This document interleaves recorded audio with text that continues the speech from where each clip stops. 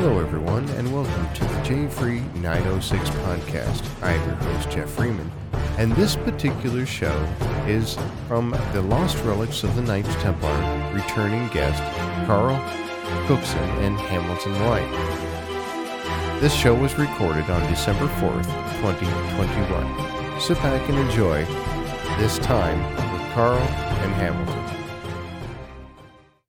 Good day, everyone, and welcome to the Curse of Oak Island and Beyond live stream. I am your host, Jeff Freeman, and today I'm joined by my co-host, Gretchen Cornwall, and we are very excited to have coming back to the show, Hamilton White and Carl Cookson from Lost Relics of the Knights Templar. Welcome, everyone. Glad to have you guys back. I've been looking forward to this for a long time. After watching season 2 of your show on the Discovery Channel, which I think was fascinating, again, looking at the hoard of all the stuff you guys have.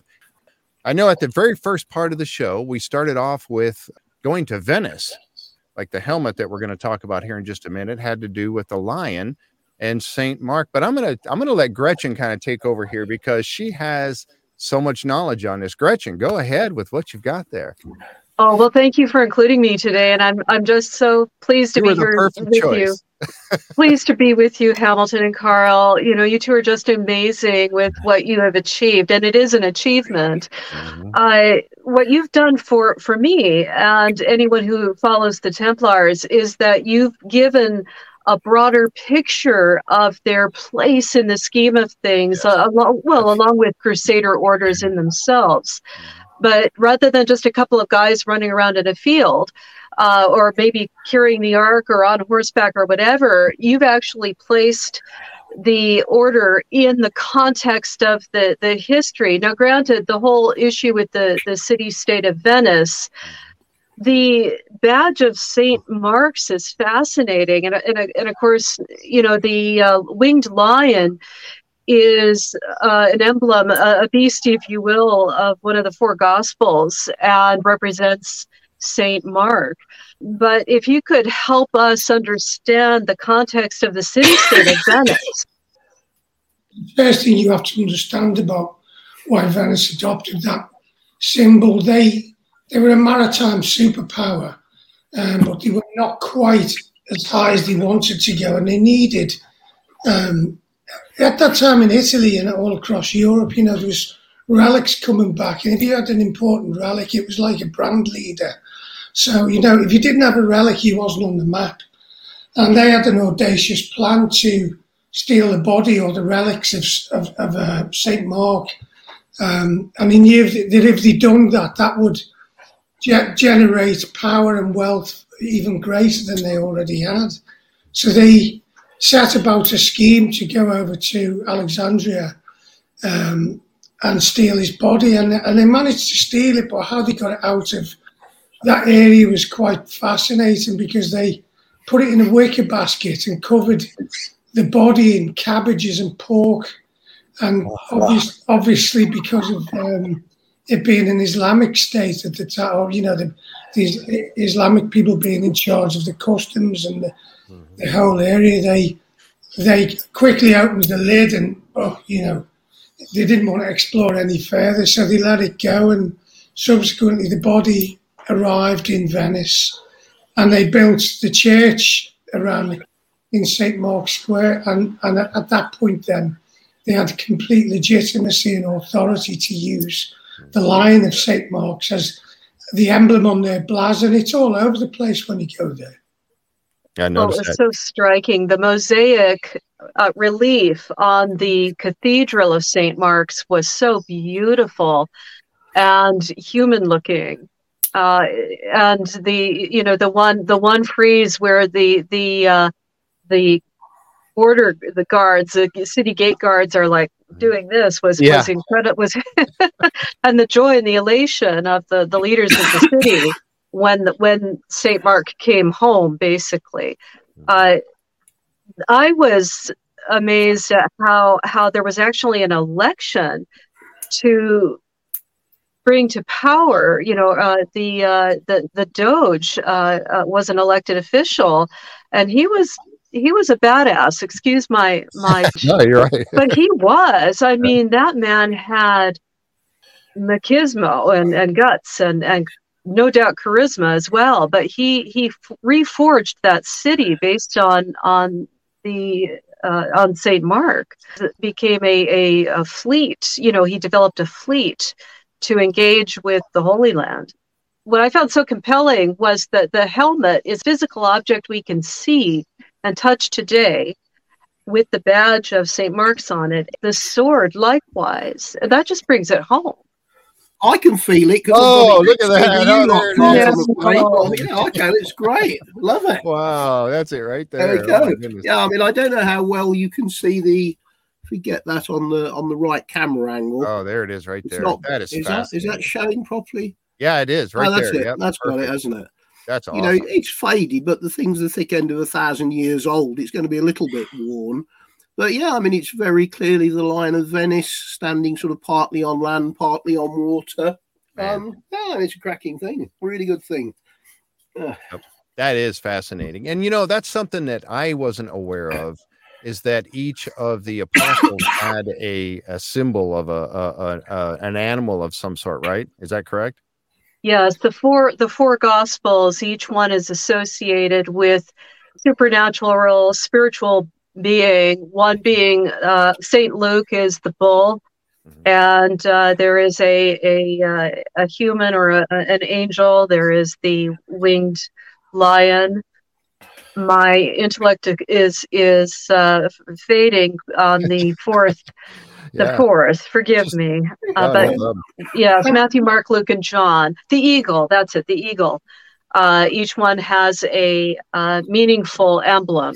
But I mean, at the time all over Europe, they were picking up relics and adopting that apostle for their symbolism. And it was, again, I know it sounds crude, but it's down to business again, because the power that a place had then to grow and expand its influence and prestige because of that was, you couldn't calculate it. I mean, Venice was unique though, because their competition was Genoa, and what Venice was really masterful at was their ability to have diplomats and ambassadors all across Europe and the northern coast of Africa.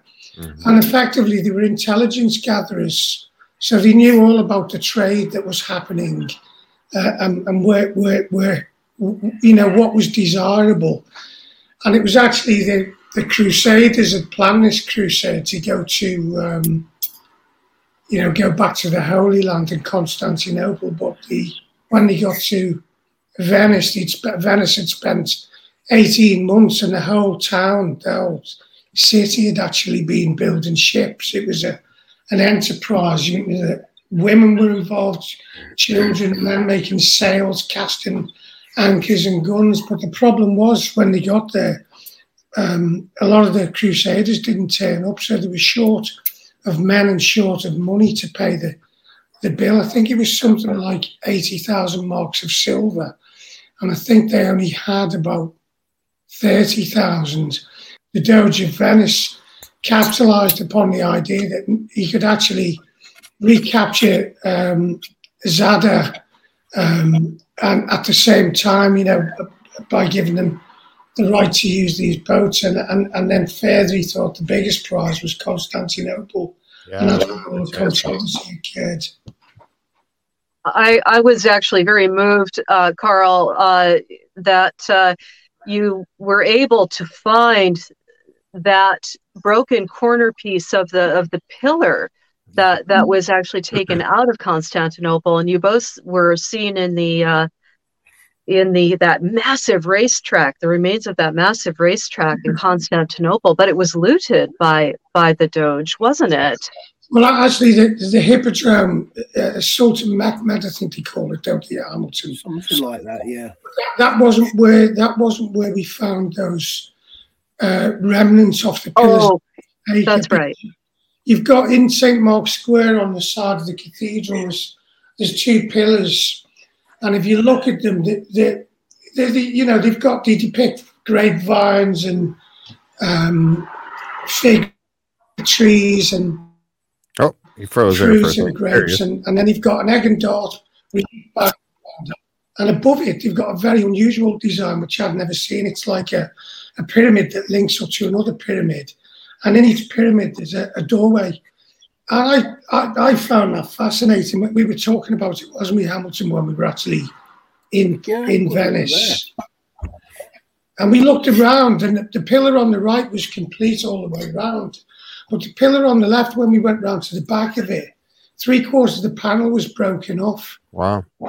So what's not known is whether the pillars had probably fell when the Venetians decided to take them, or whether they were in situ, upright, and they got broken and damaged when they came down. But we didn't know. We went, part of the film was to go back to the original church in Constantinople, or Istanbul, as we call it today. And when we got there, really, there's just... there's nothing, was there, really? I mean, no, on the outside. Some foundations, yeah. There's just foundations, isn't there, Hamilton? Yeah, I mean, on ground level, there's practically nothing. I mean, there's a few column bases, but I mean, nothing. I mean, you would just walk past it. But I mean, you went in. There was like a sort of underground storage area that certainly isn't medieval. It's probably a couple of 100 years old. But when you go in it, it's just completely full of rubble and pottery fragments, and it just looks like somebody swept up the whole site and just thrown it into a great big heap. And I mean, you were nosing through it, weren't you, more than I was? I think we were under a bit of pressure from the camera director, because we needed something a bit more, a little bit more dynamic on the site, and we was a bit deflated when we got there. We actually, Hamilton, you wasn't surprised, was you? Well, no, I mean, it was something that was demolished 1,000 years ago in the middle of town, and it's been picked over by every local since the day they knocked it down. I mean, it's like just walking through a park, really. I mean, there's literally nothing, is there? Well, actually, when we got there, there was a group of Syrian migrants that were... That's right, yeah. Wow. And they were using that. The little storeroom was actually formerly an Islamic crypt, because there's like on each section is three slate beds or stone beds where they drop the body in cloth and lay them on. That's how they did it. And inside there, obviously it's no longer a crypt, but yeah, we saw these remnants of egg and dart patterns and sausage and pea designs, all Greek and neoclassical elements of architecture. But then on the floor, I noticed these large sections, and as I spotted was the pyramid with the doorway in. And I called Hamilton in, and we looked, and it was absolutely, unequivocally the same thing. Certainly the same thing, isn't it? Fantastic. A real discovery captured on film.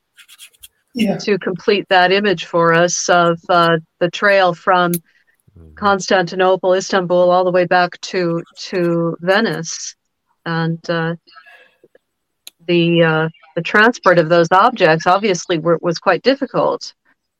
Yeah, it was definitely great, quite logistic, but it's part of the plunder and pillage of war. Except in this instance, you're not just talking about gold and easily portable symbols of wealth, but the actual obelisk that's located in Constantinople in the former Hippodrome, that's an Egyptian one. So that had come from Egypt to Constantinople, and now has ended up, one ended up in St. Mark's Square.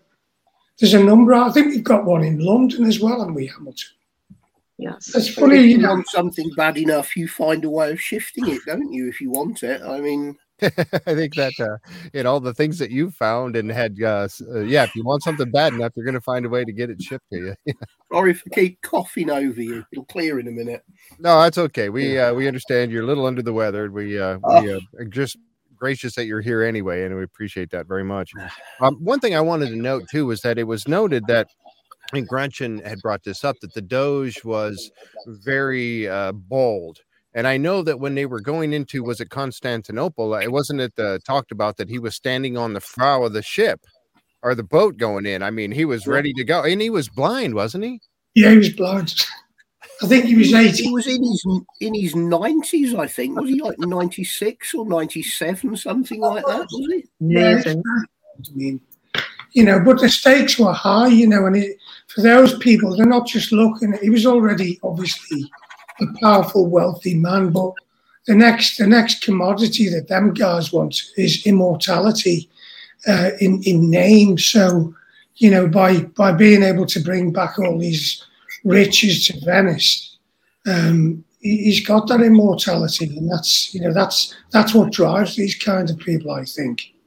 Well, he never actually went back to Venice, did he? Because he died in Constantinople the following year or something. Oh, wow. Because we were supposed to be able to go and see his gravestone, which was inside Hagia Sophia. But then, yes, you can see it. No, you can't. Yes, you can. No, you can't. Get out. And in the end, they wouldn't let us show it for some reason. We don't know why. But his gravestone is still set in the floor somewhere in Hagia Sophia.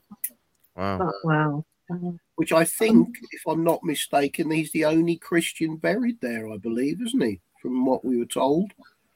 I mean, we did actually go in there, Hagia Sophia, which was fantastic.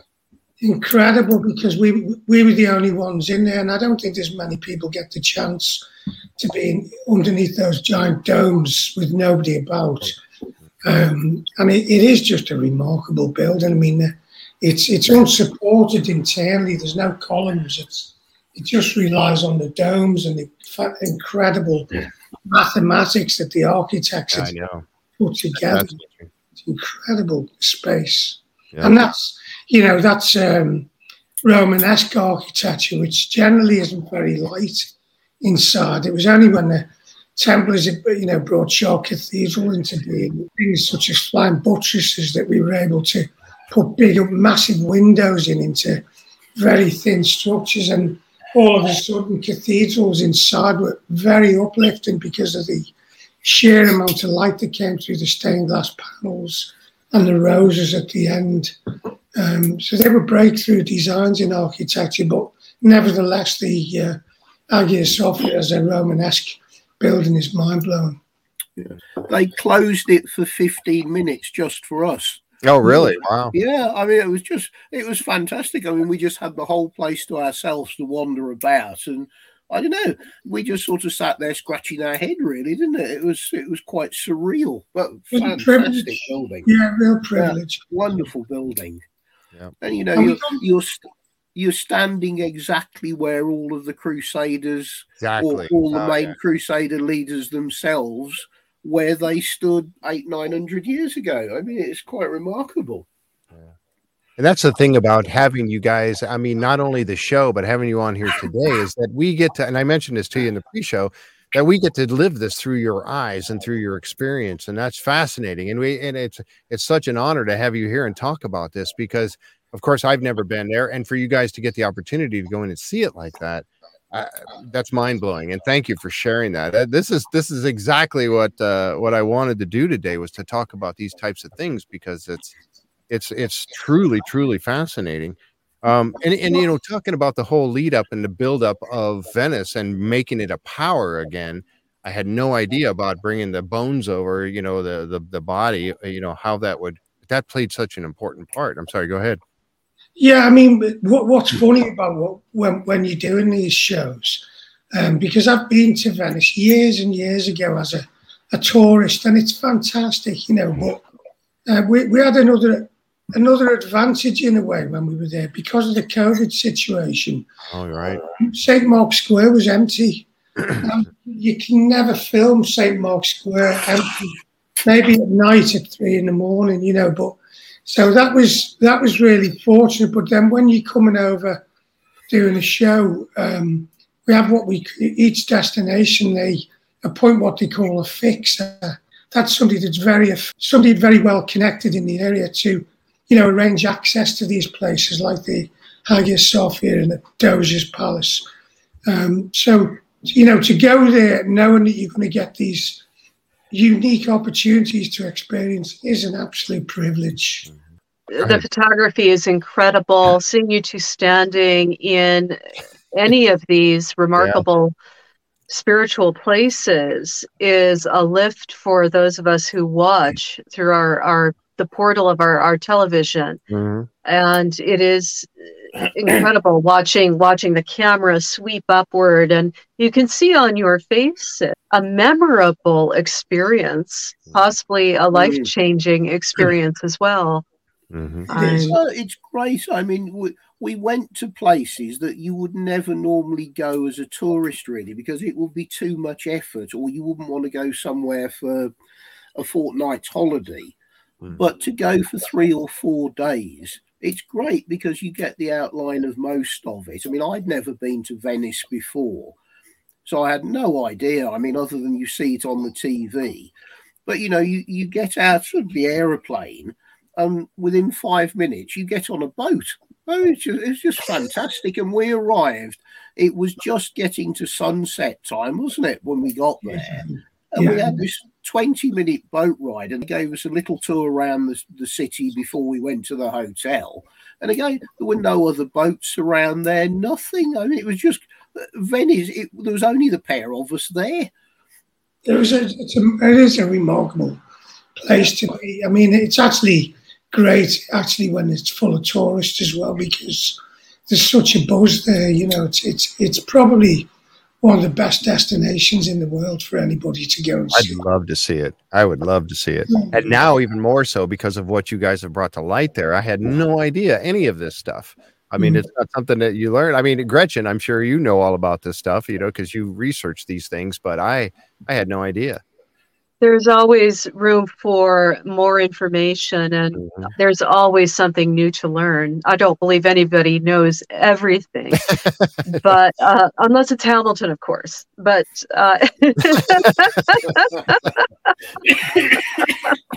don't make me cough. Bless you. Tell you what was amazing, a little fact about Venice. In St. Mark's Square, you've got the Doge's Palace, which is next to the cathedral. And then there's a canal that runs off the Grand Canal in between the palace and the prison. And there's a bridge that runs from the palace to the prison. And you think, well, why would a bridge prison? And that's because it's one of 2 places with a high court actually inside of the palace. And we've got one in London in the mayor's home actually still has the court in it, but the Doge's Palace had a court in it, and if you got tried for anything and you were sentenced, you had to cross the bridge, and it is known as the Bridge of Sighs, because the prisoners got one last look out the window at beautiful Venice, and they all used to sigh, and it was very sad, but quite a powerful message. In, I don't know, it just makes you think and look back and think, well, it must be a shocking thing for people like that, especially if somebody's being imprisoned and they're innocent. Yeah. I mean, I think one of the good things, I don't think it actually made it on screen. We went to a place that was doing glass and glass manufacturing on one of the little islands, because that all stems from the Crusades as well, that the Venetians actually brought back a whole load of craftsmen from the Holy Land and from the sort of Byzantine area who were skilled in glass manufacture. And the whole Venetian glass industry stems from that time. And they had an exclusive on whatever it was, the specific type of sand that was used to make fine quality glass that you could only get in, I think it was somewhere like, was it Lebanon or somewhere like that part of the world at the time, was it? I can't remember. Yeah. I mean, they created a monopoly for themselves in the Holy Land, which is why Italian glass for centuries was considered the finest glass. All ties up to the whole Crusade era. That mural in the 3 arches above the cathedral is a mosaic, so tiny little squares of glass. And they actually, I think they brought some of the artisans back from Constantinople under duress, because Constantinople was the epicenter for mosaic artwork. And if you go all around Venice, there's loads of mosaic work So they brought that back. So the commercial side of it again, you see, when they're bringing back, it's not just gold and silver they're bringing back and jewelry, they're bringing back trades and skills that they then exported across Europe. And you'll go and, they had the ability then via the Vatican to go to churches and cathedrals all across Europe and palaces and use their unique trade. And as you know, in those days, trade guilds were very prestigious secret societies. You couldn't just become one, you had to be invited. So the effects were profound. I mean, and that's a byproduct of war. I'm not saying war's a good thing, but if it wasn't for that war or that invasion, those technologies, they would have got to us eventually, but who knows how history would have changed. Yeah, we have a question here from one of the viewers right now. This is Jan, and she's asking, when you were going around and you were visiting these different places, do the people where you were going, do they know of you? Do they know your reputation as treasure hunters, collectors, and researchers? And were they eager to show you things that not all public would see, that the public normally wouldn't see? I think we did get recognised quite a bit from the first series. Mm-hmm. But what really happens on our Facebook fan page, if you want to call it, we get a lot of people. It's become a good forum for people to discuss areas that some people haven't heard of, some have. There's a lot of people with a lot of theories that we just don't get the time to follow them all up because they're lifelong vacations, and I'm sure there might be merit in some, and some of them will be a complete waste of time, but you'll never know unless you do them. Exactly. I think one of the gifts, if you certainly call it that, was being the only two individuals, aside from the film crew, of course, inside the Hagia Sophia, and I might be mispronouncing that, the Hagia Sophia. That is a once in a lifetime's experience. So that is certainly something that an experience that might answer the question that Jan had, perhaps. Have the doors open and be the only ones in a place that is normally heaving with people.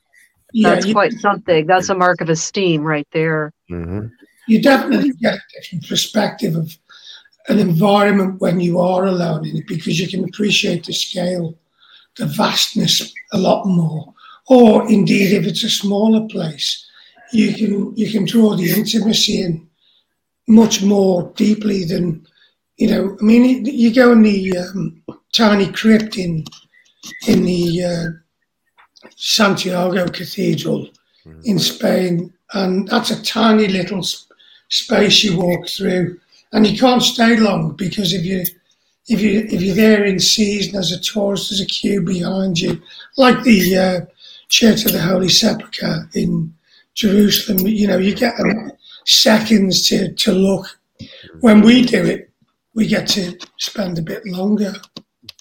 That was very moving. I thought that was very moving. Lighting candles in sacred spaces is very special, filled with meaning and gravitas, and is a way of bringing people you love with you, and also wishing them well.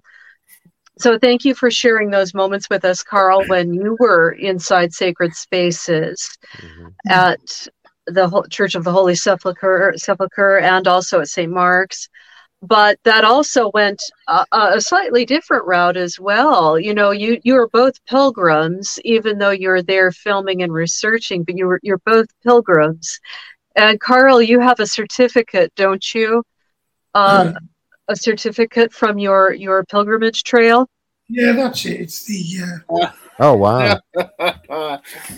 Thank you. Thank you so much for sharing that with us. And that's the Jerusalem Cross. And then it happened in Jerusalem, in the oldest tattoo parlor in the world. I think the family, the first generation founded it in 13th century.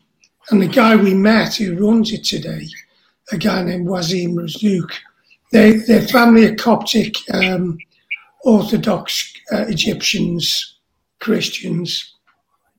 And they've been there, they've tattooed Haile Selassie, they've tattooed pilgrims in the 13th century, they've probably tattooed crusaders.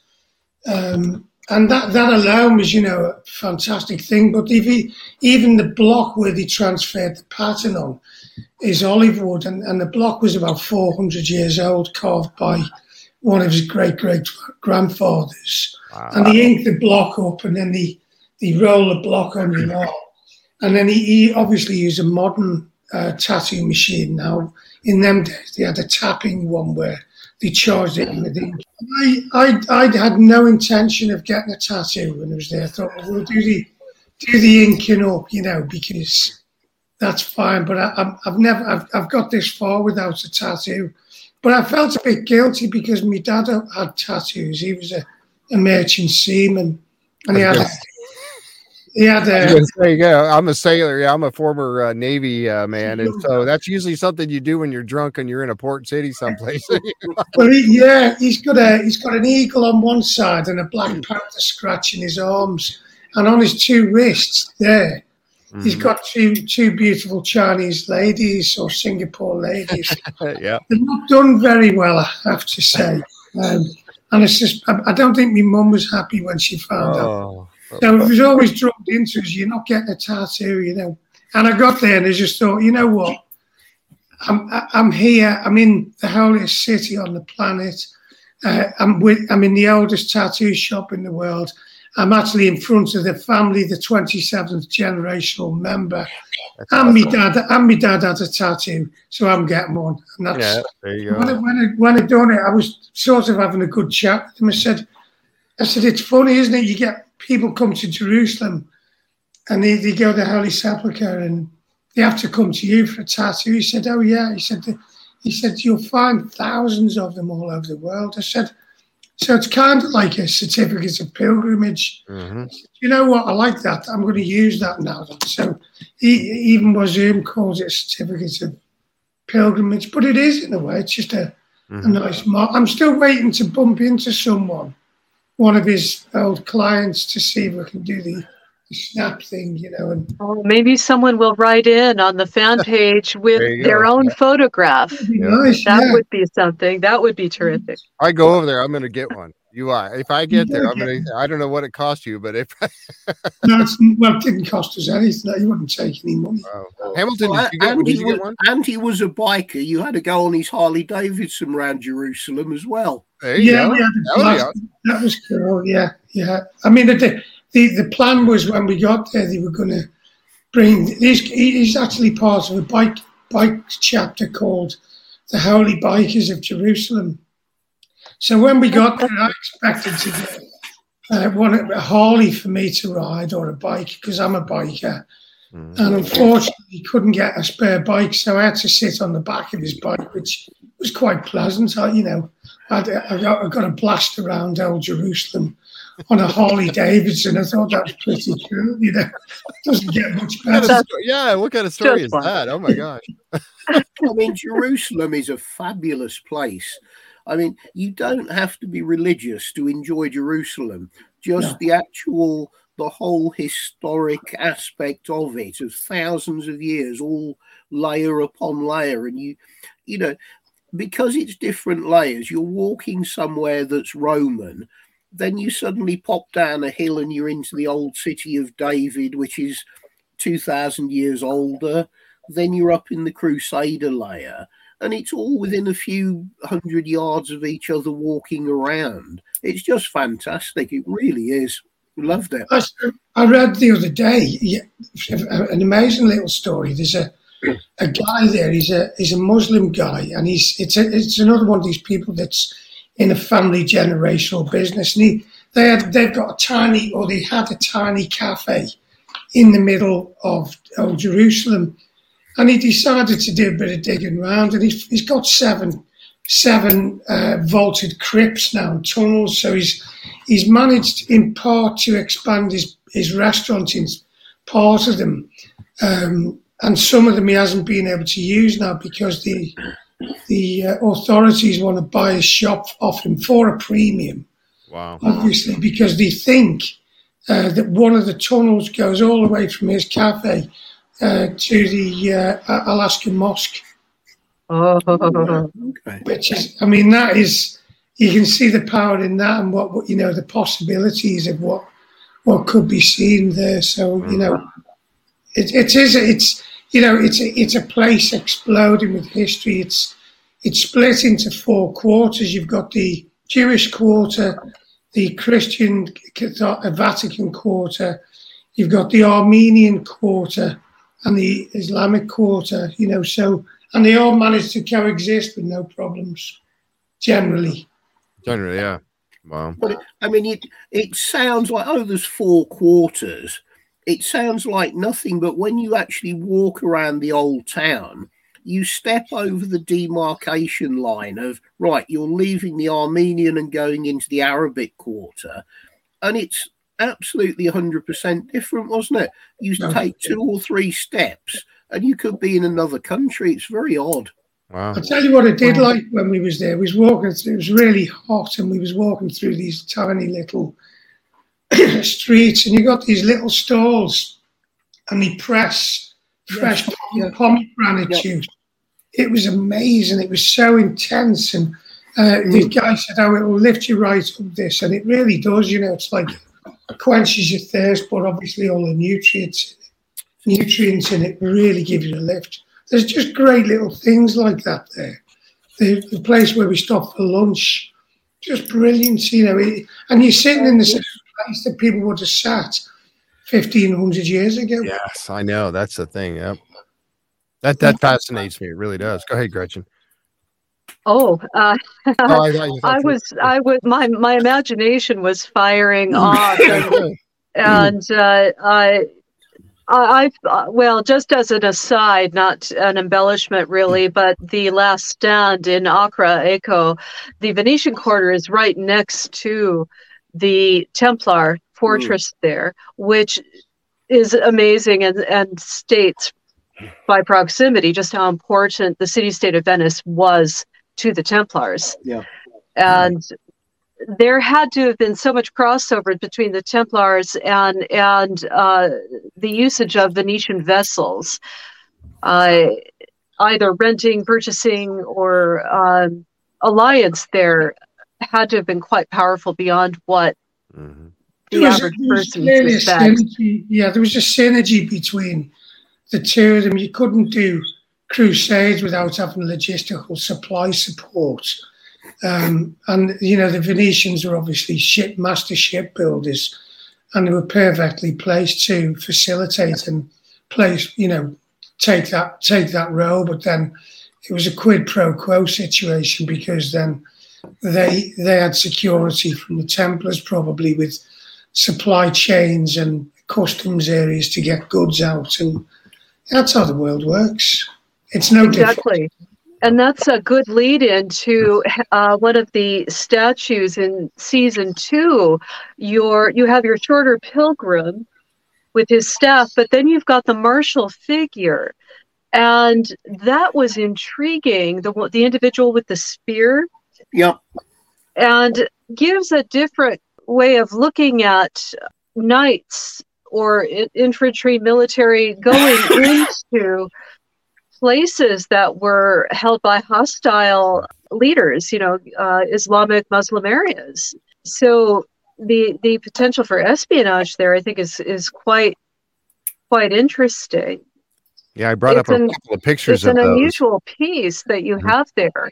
That one's the pilgrim with the staff, isn't it? By the looks of it, I think. Yes, the other one has the spear, I believe, on the other shoulder. He's carrying let me see if I can bring that one up. Spear on the other shoulder, but quite a bit bigger.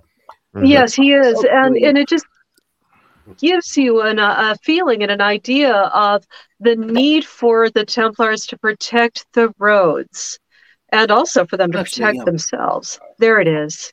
Yeah, I mean, that's probably a pretty accurate description of what an infantryman or a foot soldier would have been like at the time of the sort of Crusades. the spear as a staff weapon was the easiest thing to mass produce. And I mean, that's what the vast array of the sort of lesser standing members of the army had as the basic weapon. And I mean, it's more than likely from one of the churches or some structure on one of the pilgrim routes across Iberia. Now, it could have been northern Spain, it could have been northern Portugal. You know, so many of the pilgrim routes crisscross each other, either going to Santiago or somewhere else. What we found fascinating about covering, like on the second series, was different than the first, because we covered, you know, a variety of different subjects.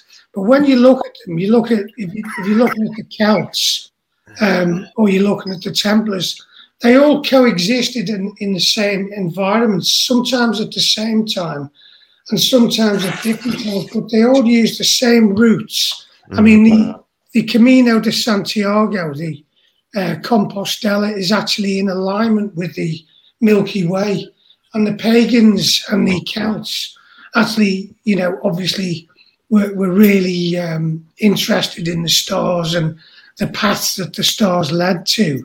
And they followed exactly the same route 1,500, 2,000 years before the Pilgrims came along. And then the Pilgrims come along and they're using the same route. The Romans would have used it, you know, and it's all of the places we go to across the history and all of these characters, whether they be Templars, pagans, Celts, Romans, they're all inhabiting and using and occupying lands much the same, well, the same way, but just with a different purpose. And that, you know, that just pops out all the time. You can see it. When we done that, there was like a site not far from Palmella. Do you remember, Hamilton, with the Celtic? There was a Celtic pagan site, and there was also a Roman site. Oh, up on the hill, yes. Yeah. I mean, it's so many of these ancient sites, particularly sort of religious places, they get assimilated. I mean, something that's pagan is then sort of taken over by early Christians. There's particularly, we've found over in the Holy Land, mosques and churches have changed hands and changed denominations many times. You know, it's like Chartres Cathedral, which is the most famous one. I mean, if you go downstairs into the cellars, you've still got the original remains of the pagan well, which is, as like Carl was saying, is 1,500 years older than the actual Templar building itself. But it's just assimilating the same sites over and over again as a place of veneration. Yeah. I mean, the sites, particularly with cathedrals and, you know, places, churches, they are, most of them across the world are built on ancient sites of, you know, significance, or the cross ley lines, or there's a special river running, or a spring on it, and they're there for a purpose. There's power in those ancient lines and springs, and the Church, the Vatican in particular, are very conscious of the power of these places, and basically they want to build over them to take ownership and empower the actual new church with the historical powers that are innate and natural within those specific geolocations. Yes, and often at crossroads that have been used, as you said, for millennia and repurposed for the incoming powers, but that energy still exists. Mm-hmm. And you went into that with Lynn Picknett as well, who brought in her work on the Black Madonna, Montserrat, and other figures. That was in St. Mary's Church in Willesden. We done two churches in Willesden, and both of them had Black Madonnas. The St. Mary's Church, where I met Lynn, was a more ancient church, and the one we done afterwards was, I think it was an Art Deco 1930s one, but again, I mean, she's fantastic, Lynn, what she knows. I could have spent weeks and weeks talking to her. I mean, she's light years ahead of what we know are on them subjects. You know, the Black Madonna, I'm still confused with it. It's such a bizarre phenomena, and there's thousands of them, you know.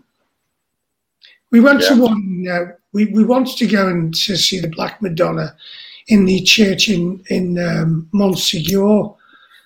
Do you remember that, Hamilton, where the bloodstone was? Yeah, when we were with Richard. Yeah, I mean, it was just a shame we couldn't get into it.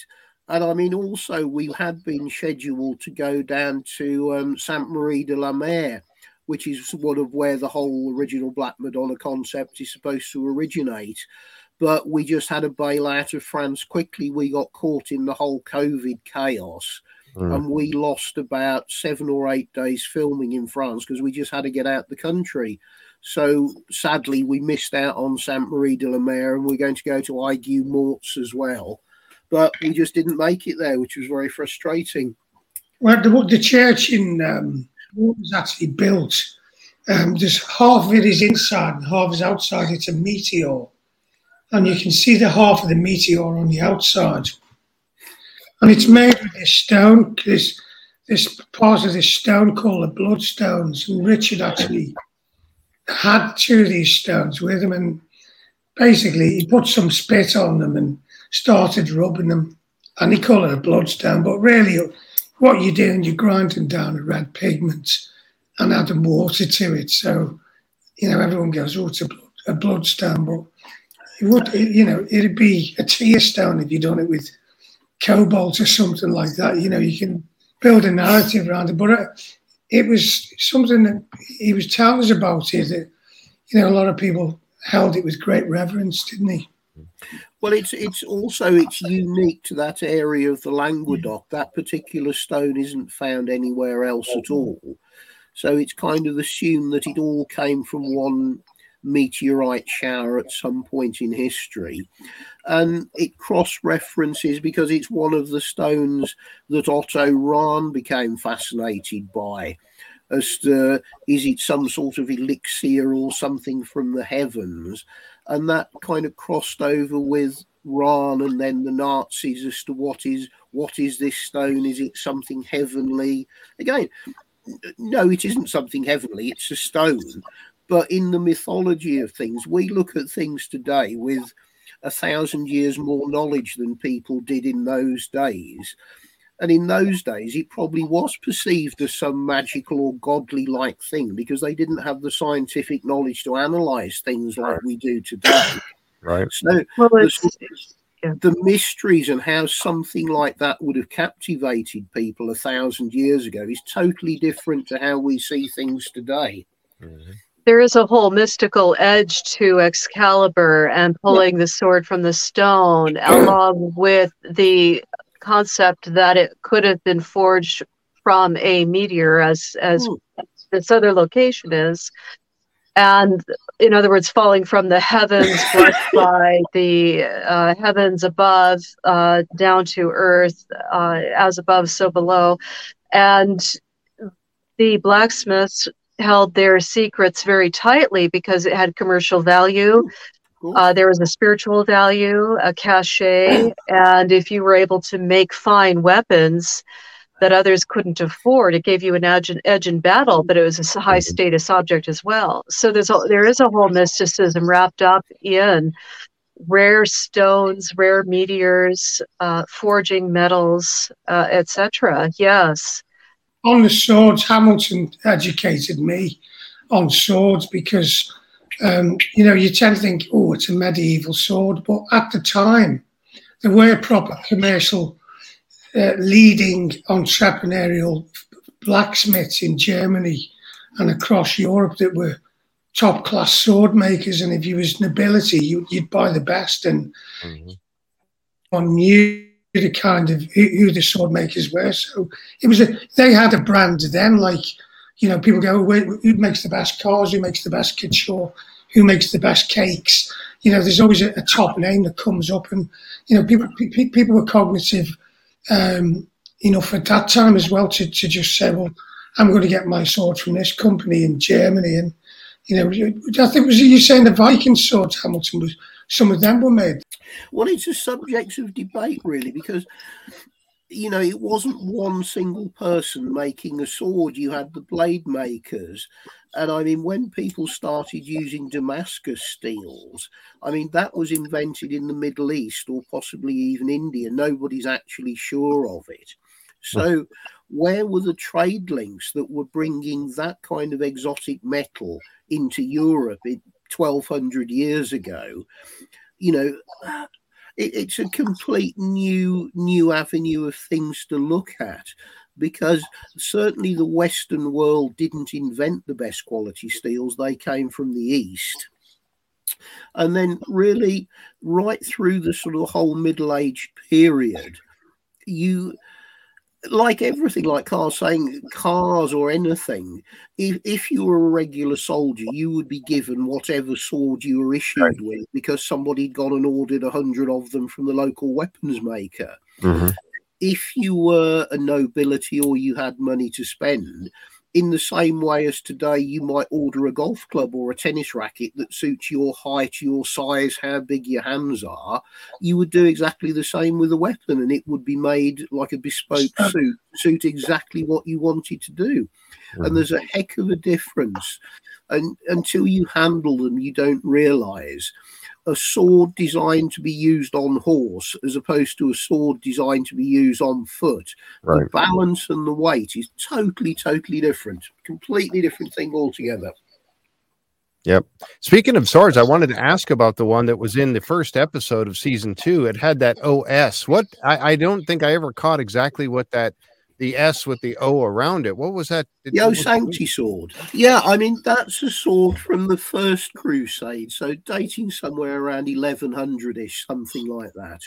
Give or take 20 years. It's very hard to put an exact date on a sword. But the OS, standing for O Sancti.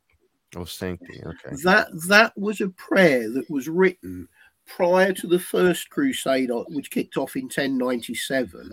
And basically it was a way of having your weapon blessed, that prior to going out on the crusade, if you were a sort of a substantial knight, part of your sort of piety, you did a 24-hour kind of praying session before you went off to wherever you were going. Mm-hmm. And at the end of it, your weapon was blessed, as in your local priest or whoever it was is kind of sanctifying your weapon as well as yourself. And the OS, if it's marked on a blade, is basically the proof you'd have today that, right, that weapon was a Crusader's weapon, that went to the Holy Land and it's come back. And I think there's about 20 or so known to exist across the world. Wow. But it's the sort of proof that, yes, if your blade is marked in that way, that is a weapon that was used in the First Crusade. And probably for 100, 200 years afterwards by whoever you left your sword to. Yeah, so you can clearly say that it was somebody of great importance that had one of those swords. And also the belief that after the prayer, the sword is actually imbued with power. You're imbued with righteousness. You literally felt at that point, that God was on your side. And I think when they went into battles, they did believe that. And it definitely, it's like a boxer going into a ring. If you've got no confidence, you're going to get beat. If you've got super confidence, you're still going to have talent and might. Mm-hmm. But it's definitely an asset.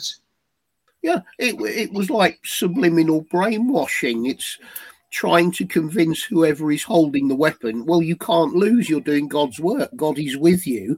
Right. That's it. You're going to win. There's no argument about it. Somebody had asked the question about the, and I think it was Jan, but about the Black Madonna. Do we know, before we head on to other things here, do we know, I'm going to bring the picture up, do we know what material that was made of? What type of stone? Do we have any idea on that? Was that revealed? The Montserrat, or no, it isn't. No. Oh, that's the one in Willesden, is it? Or is that's the reproduction. That's the one in the Art Deco church. Because I can just make out the stained glass to the. I think it's the Art Deco one. I might have another picture of it. They were made of various. Oh, actually, yeah, I think that's the older one, and I think it's like ebony. I think I have oh yeah, I do have one more picture of that one. That here. Yeah, that's ebony. That. Okay. And then there was the one that was, and I think they talked about painting it. It was this one here. That I guess they'd come back later and they painted it or something like that. But yeah, that one there was retouched up recently. There's actually a big controversy over it because it's whiter now. It looks whiter, but what we didn't know is whether it was dark just through age patination. You know, you get incense burn and time darkens objects. But the previous Madonna that you looked at, which is the black ebony one, right. that Madonna and the baby have clearly got African features. The one in short has clearly European features. So, and lots of the black Madonnas have got European features. Yeah, there's one picture of it, and then there's the after. Yeah, and so, the lore is that she is obviously with European features, but she is black for multiple reasons: hidden knowledge, and potentially, this is all wrapped up in the cult of Mary Magdalene as well, as the theories go that she may have been the bride of Christ. And this is maybe very controversial to some people, but when you consider there are 35,000 different Christian sects in the world, which one is going to be right? It's going to be the one that has the most money, the one that has martial power.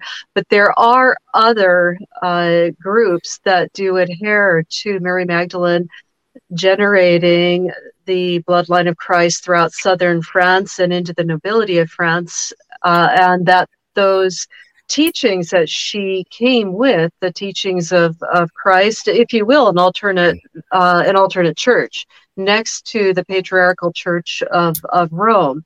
So she's quite the interesting individual, and I appreciate Lynn's research on it. And I was talking to the painting of Da Vinci's Last Supper painting with the 12 apostles, but the person to the right of Jesus, which was formerly thought of as one of the apostles, when you look at it, it clearly is a lady. It's not.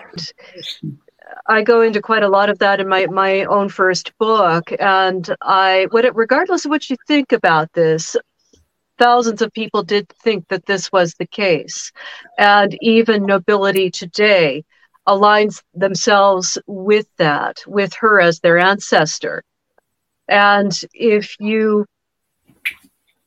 look at the constellation chart in 1623, 1625 by Julius Schiller, he replaces Cassiopeia with Mary Magdalene, and I believe she may have even seen that image, the Last Supper, that Leonardo da Vinci created, because her facial features are very similar to the Mona Lisa, but she takes the place as the Queen of Heaven, revolving around the North Star as Christ.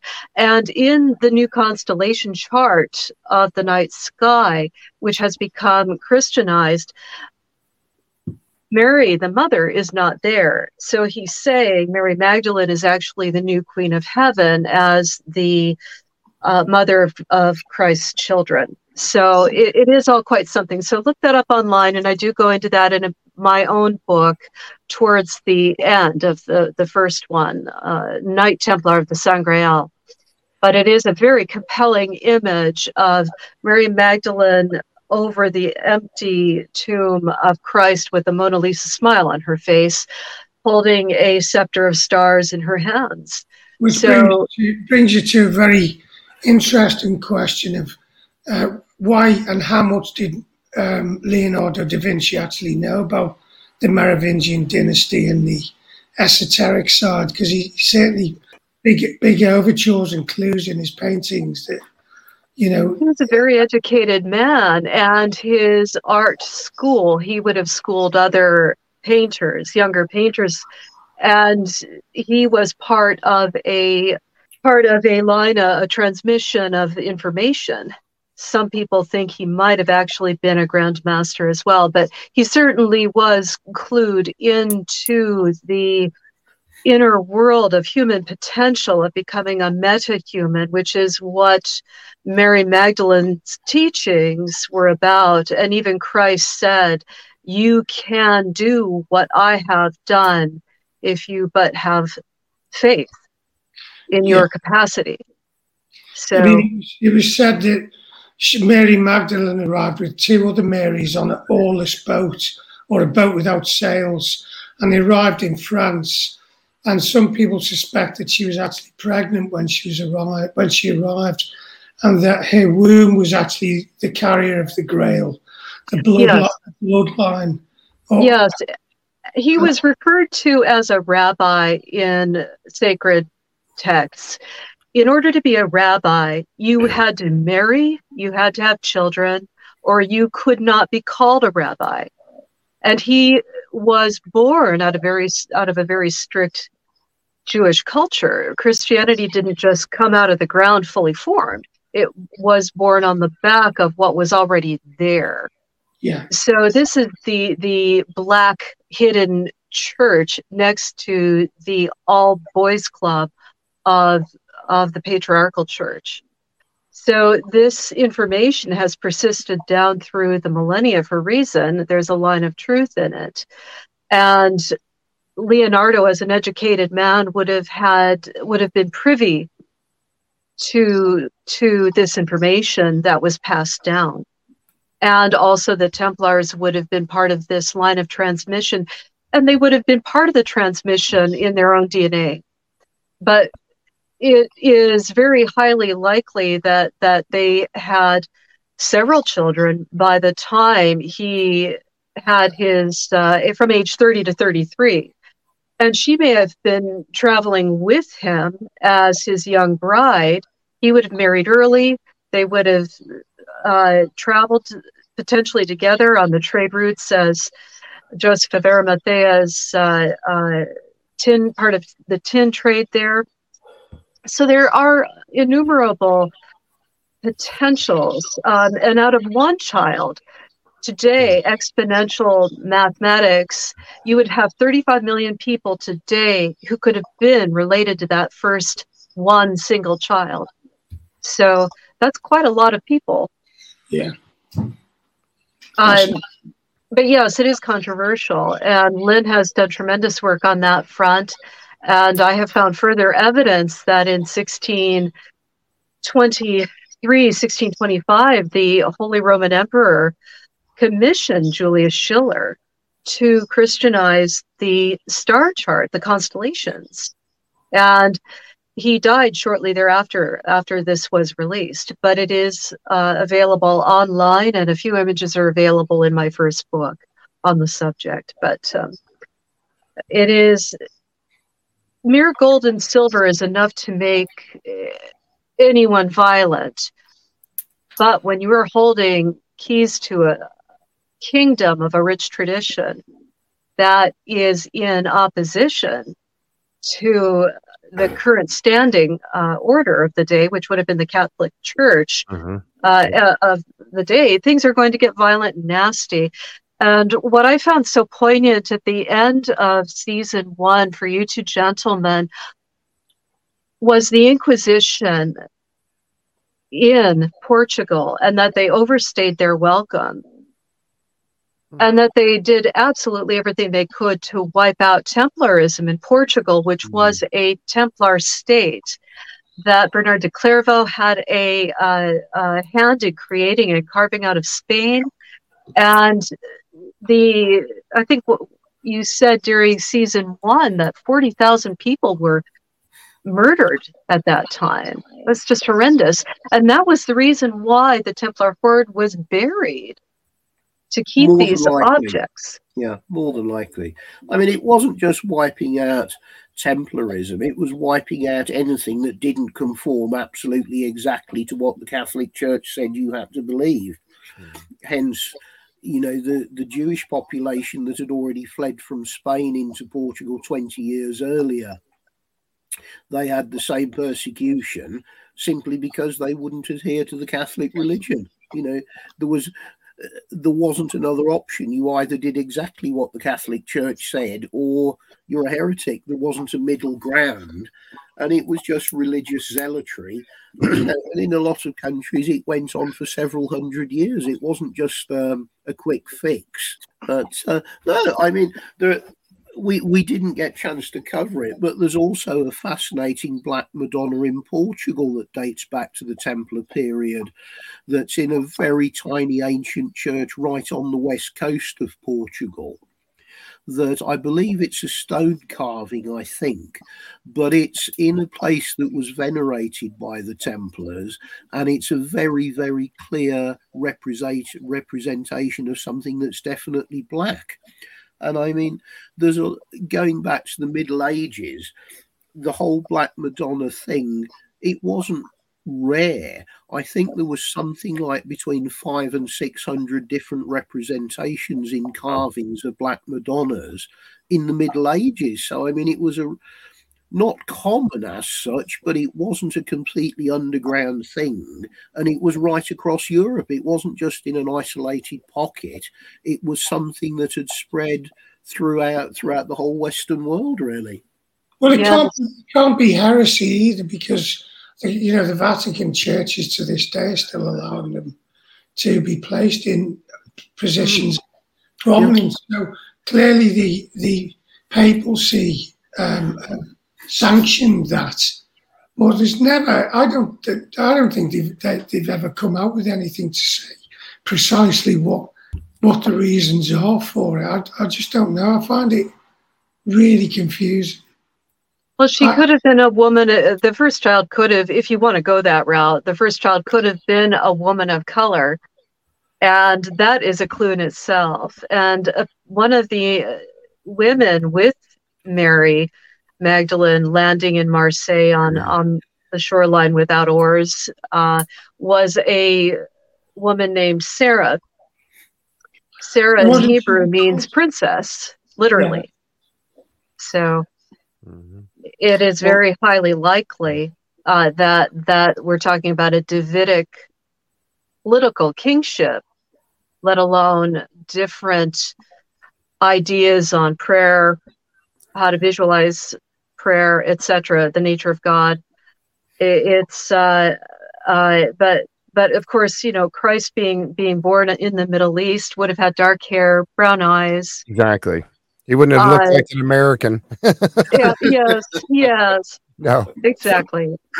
Which we see those pictures now. He looks like a hippie from the 60s, with the hair and everything. It's like, that's not what he would have looked like. Sorry. That just doesn't cut it. So darker skin, yes, for sure. Absolutely. Just my opinion. Nice. Absolutely right. Yeah.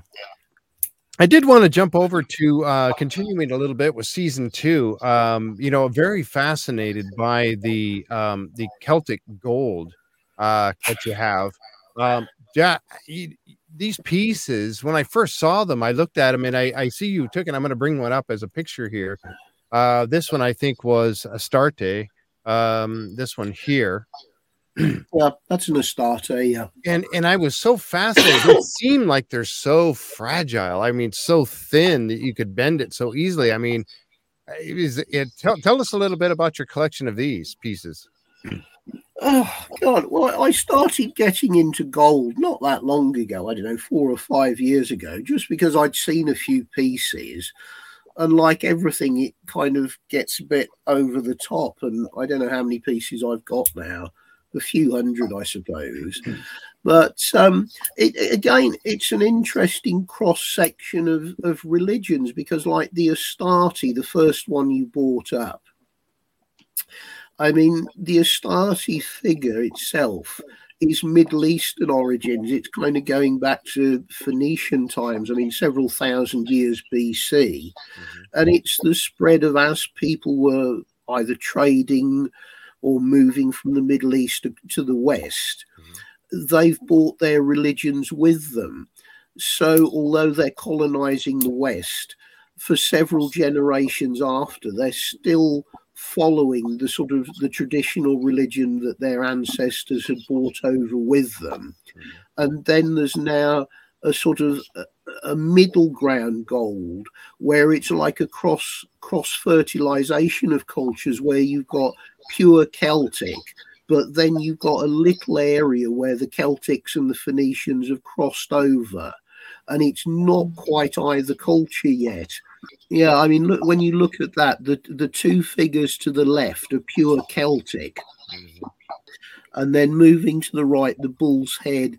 Yeah, that's more than likely pure Celtic, because the sort of the bull culture of Iberia, which is southwest Spain and southern Portugal, that is then a pure sort of Celtic with no influences from the Middle East. That's entirely their own new belief system coming in. And it's just something I started to get interested in, and I probably shouldn't have done, because it's a quick way of getting skint, because every time you got some money, oh, it's gone again, and I got another piece of gold. Oh, no. That's just the way these things work. You can't help it. Now, you had taken these out to there was a stone circle, and I'm at a complete loss for the name.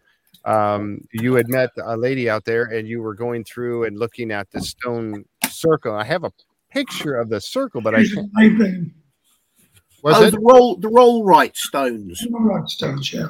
Yeah, I think it was these right here, if I'm not mistaken. Yeah, that's it. Yeah, Rollright stones. So, what was the connection between the Celtic gold and this area here? Well, none, because that's really an earlier site. But It was just a case of wanting somewhere interesting to film. Okay. It's kind of, I mean, the stone circles you have in England and across Europe generally tend to be a lot older than the Celtic period. You're talking almost Neolithic or older than that. But it's the continuation, like we were saying before, of sacred sites over and over being reused, that sort of Neolithic-y things were probably then used by the Druids for whatever Druidic ceremonies came along, in the same way that Stonehenge today is still a sort of a very sacred place for modern Druids and modern believers of the sort of Celtic or natural pagan belief systems. You need to suck a zoob or something there, mate. I've been munching them for the last half an hour. Well, give a shot of whiskey or two. I'm on more time. I'm serious. I'm more time. Yeah, no, we done that. We done that scene with Suzanne Leyburn, and it's again for us. It's brilliant to go to these places and see them. It's just another fantastic piece of history that you're actually standing in the middle of. And one of those stones on that circle has got an engineered hole bored out of it, and it looks like it's in the direction of another monument, which is about 500 yards from. If you look at that circle, if you said it was 10 o'clock and draw an arrow right out, well, 500 yards through that hole, you can sight this other prolific monument that's made out of stone, almost a compendium of monoliths. Right. And you wonder what they were doing with these stones. They used the stars, they used light, they used markers and pointers to do all sorts of things that we'll never know. But it's good fun trying to work it out.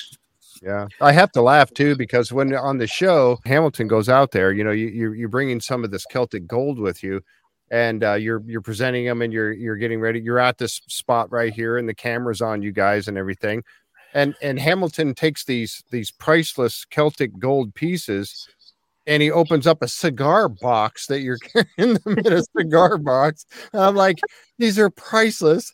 And it's so Hamilton, though. Honestly, I've gotten to know you a little bit. I said that's so Hamilton to carry these priceless pieces around in an old cigar box. Well, they would have been in a cigarette packet, but they didn't want the branding shown on TV. We're very laid back in the way we deal with this sort of stuff. Well, and I love that part of it. I really do. I think that's very matter of fact. I mean, we're surrounded by it all the time, and it's just normal. This stuff I've handled my entire life. There's a great misnomer that all the academics and museum people like to put out of what you can and can't do and how you handle things, and you can't do this, that, the white gloves, and it's a complete load of cobblers. I mean, it's absolute nonsense. These things are going to last thousands of years after we're all gone. Yep. It makes no difference whether you put it in a cigar box or a steel-lined briefcase. It just doesn't matter. It's cobblers. The stuff's meant to be handled. That's what it was made for all those years ago. Swords and weapons weren't made for things to be looked at and stuffed in a glass cabinet.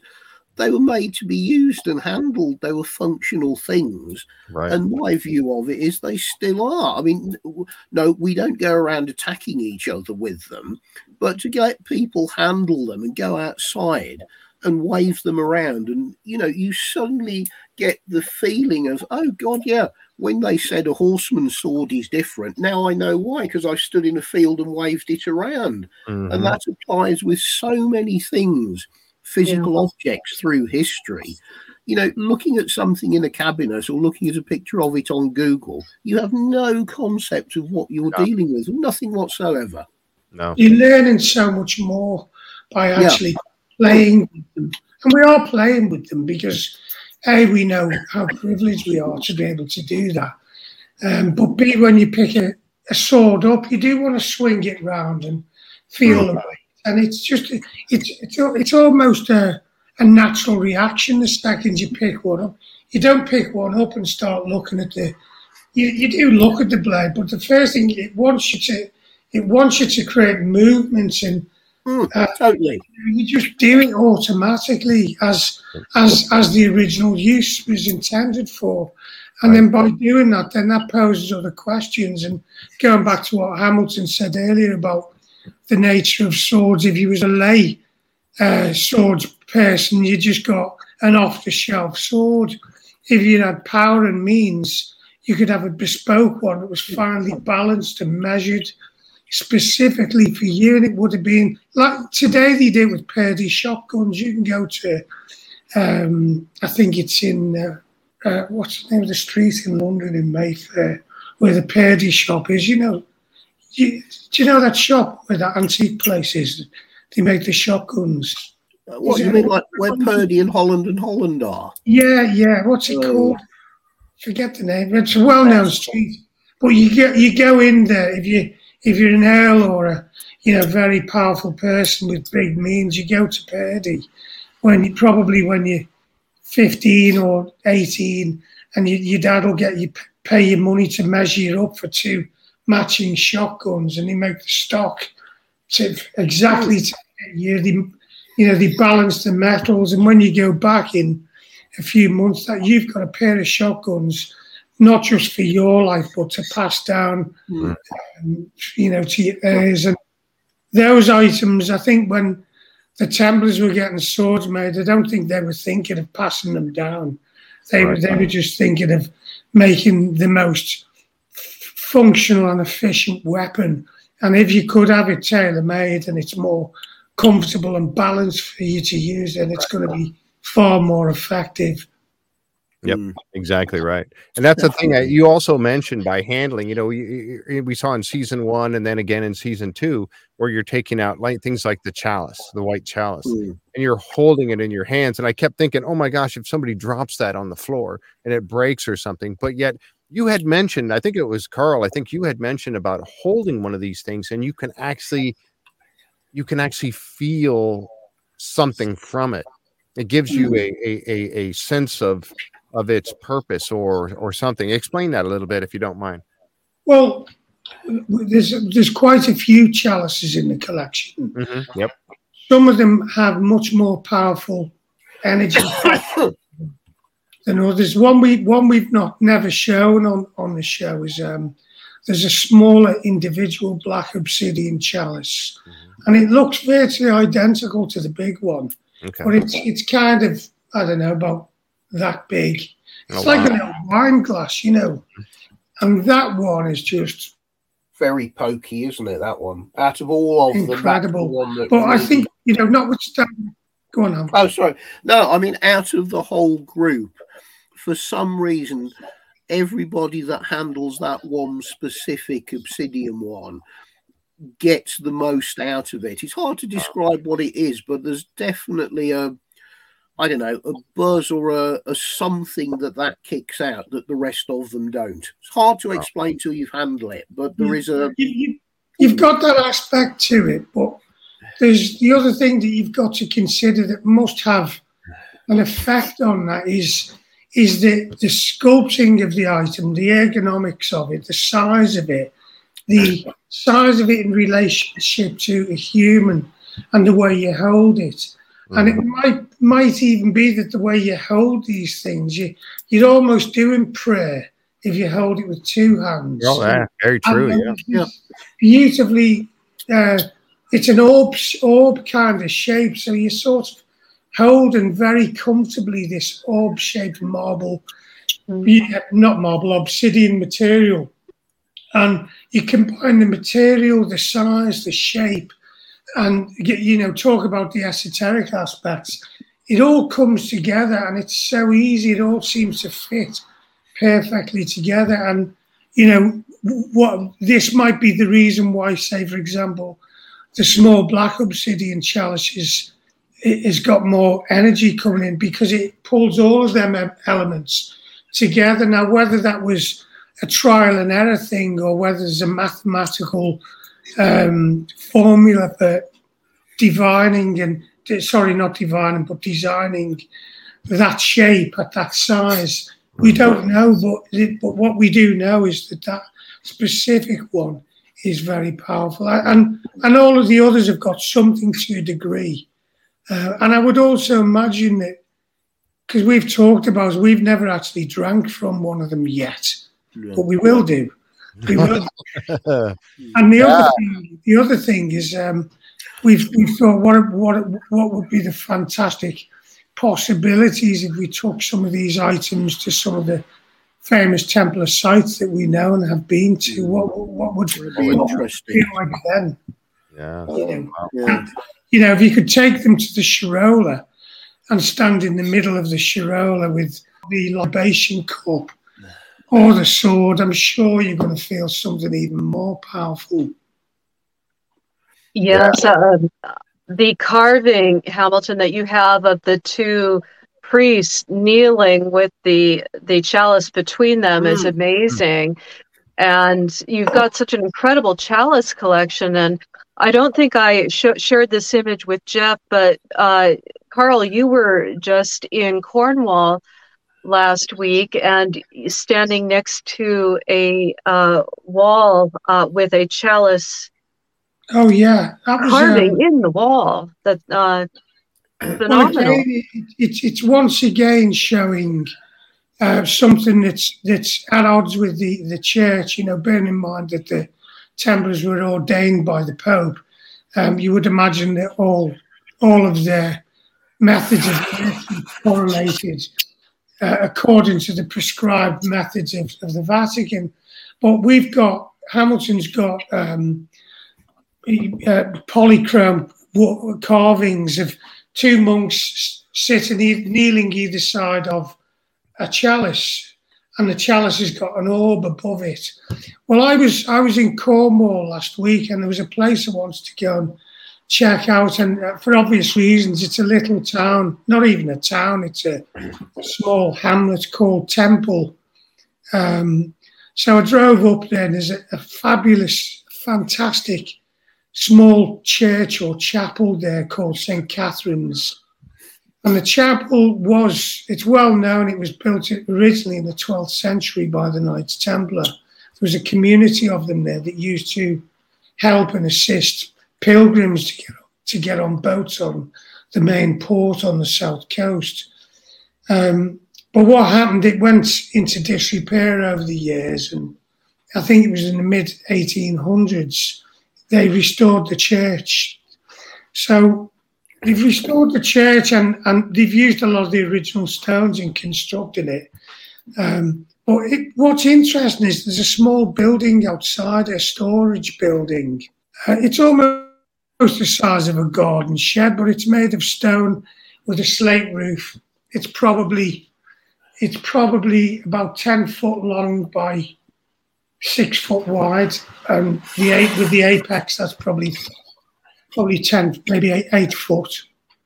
And on the apex, on the top where you'd normally see a finial, where the roof line comes to the edge of the gable end, there's a cross patte on a circular piece of stone. But then when you look at the stone, it's exactly like one of the ones we've got in the collection, which is a Knights Templar gravestone marker.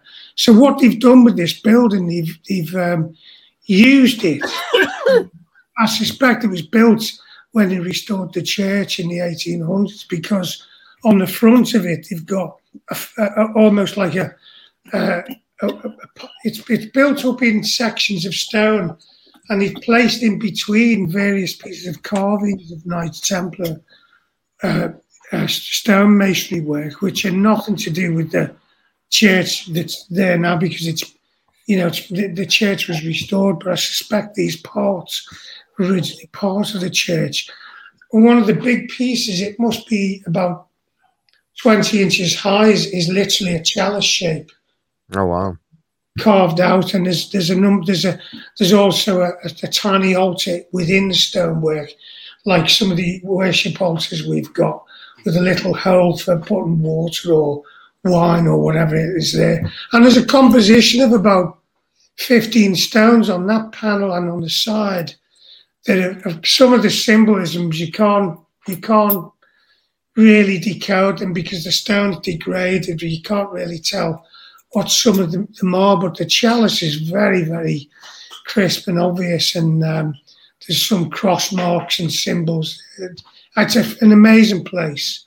In the tower on the chapel on the north side window, there's a beautiful stained glass window, and in the centre of this lancet kind of design, there's a small, beautifully hand-painted stained glass panel with a solo Knight Templar on a horse. On the other side, there's Catherine the Great. So it's funny how all these places link in, because she was the ruler and queen of Constantinople. So you look at what we were talking about before with the Crusades going there. Everything ties up. Yeah, for sure. And I think this was this a picture of the one you were talking about right here? Is that the? That's one of them. That there's like a font like that built into actually placed into composition with the stonework, but it doesn't show the two monks or indeed the chalice or the orb. But that particular piece is fantastic because it's still got traces. You very rarely see medieval stone carving with polychrome that's actually left on them.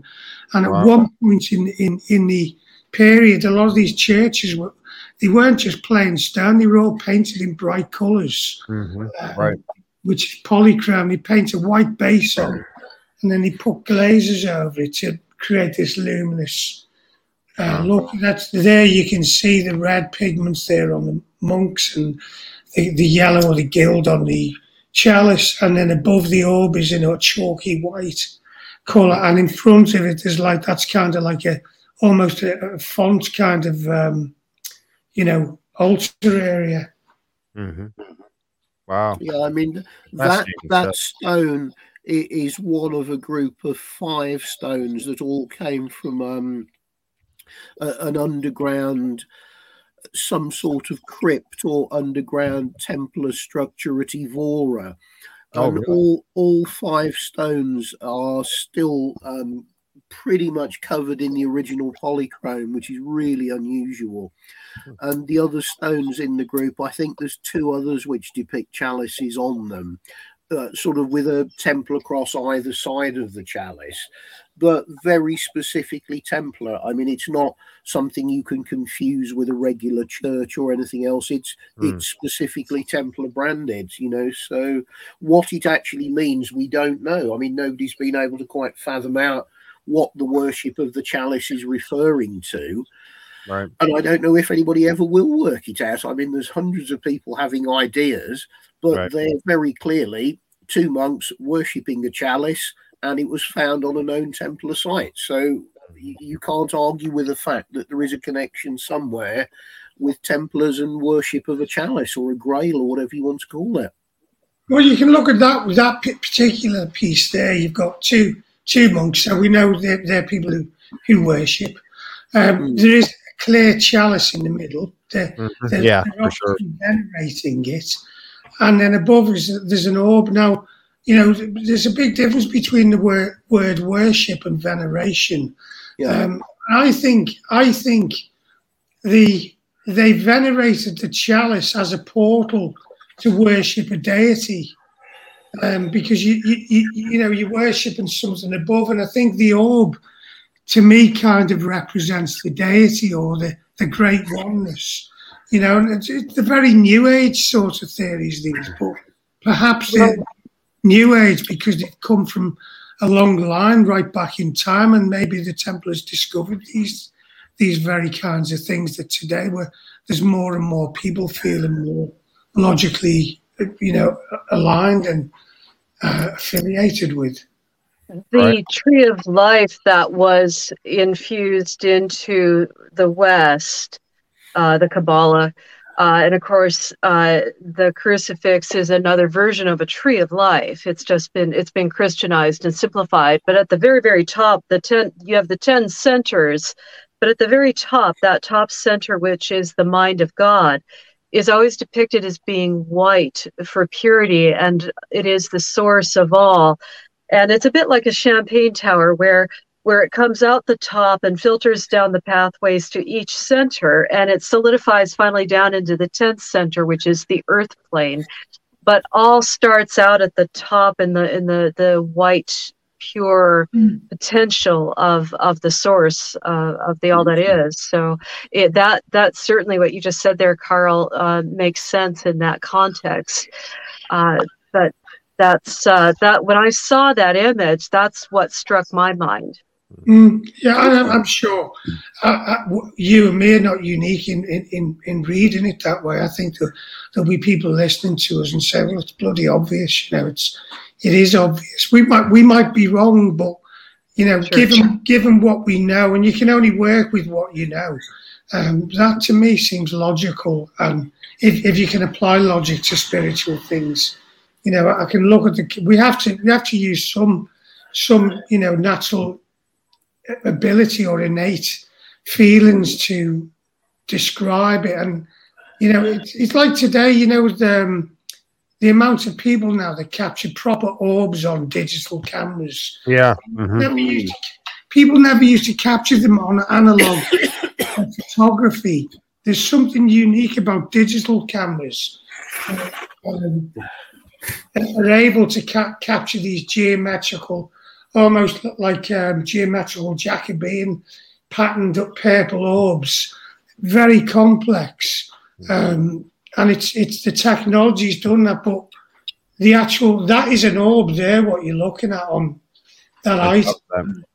You know, we're looking at orbs now more seriously than we ever were before, because prior to that, I think we relied on mediums and spiritualists to give us an idea of what's happening. You know, people who read chakras and you know, auras and stuff like this. If you're not privy to that talent, then you can only imagine it. But you know, there are people that can see these things. Right. There are murals, medieval murals in Western Europe, specifically on church walls, where they're showing the tree of life covered in mushrooms, and so we're talking about altered states of awareness. So who knows what they were drinking in their wine, but perhaps that gave them the capacity to see what a digital camera would see today. You know, perhaps they were were, as you say, Carl, the term veneration. So they're experimenting with altered states of awareness through psychedelics, mushrooms, whatever. We don't know, but as you said, but there's an interesting book out there called The Holy Mushroom, and it talks about these murals where in medieval Western churches, and it's clear they're clearly mushrooms. So you have your chalice, you have your orb, and we saw a grave marker, didn't we, Hamilton, in the cloisters within the Tomar, where they're storing some of their relics, and it's a snake eating a mushroom. So you got two very clearly a mushroom, isn't it? Yes. And the snake is always, be ye as wise as serpents, representing the flow of energy. That is one way of looking at it. Yes. Jeff, the snake, it's a misunderstood symbology that a lot of people just assume a snake is something evil. But when you go back in history, particularly to the medieval period, the snake was perceived as something as a sign of wisdom. And you quite often see snakes on various medieval manuscripts. I mean, there's a couple of stones I've got where you got a snake and a cross together. Mm-hmm. And it's not an alien thing, actually. It was a symbol of wisdom. It's just today when it's looked at, the meaning is perceived in a different way. Mm-hmm. Yeah, that's very true. What were you going to say, Gretchen? Oh, I sent you Carl's photograph of him standing next to the church in Cornwall, Temple Coombe, perhaps, and I sent that via messenger. There it is. There he is. Yeah. So there, hand, where you can see me hand, that's where the chalice is. I'll send some more to you so you can have a proper look. And in the centre, you can see that little hole in the wall. Mm-hmm. That's like a standalone altar. So all these pieces that you can see in the Light of Stone have been, they were not built into this building in the original purpose that they were, or the time they were made.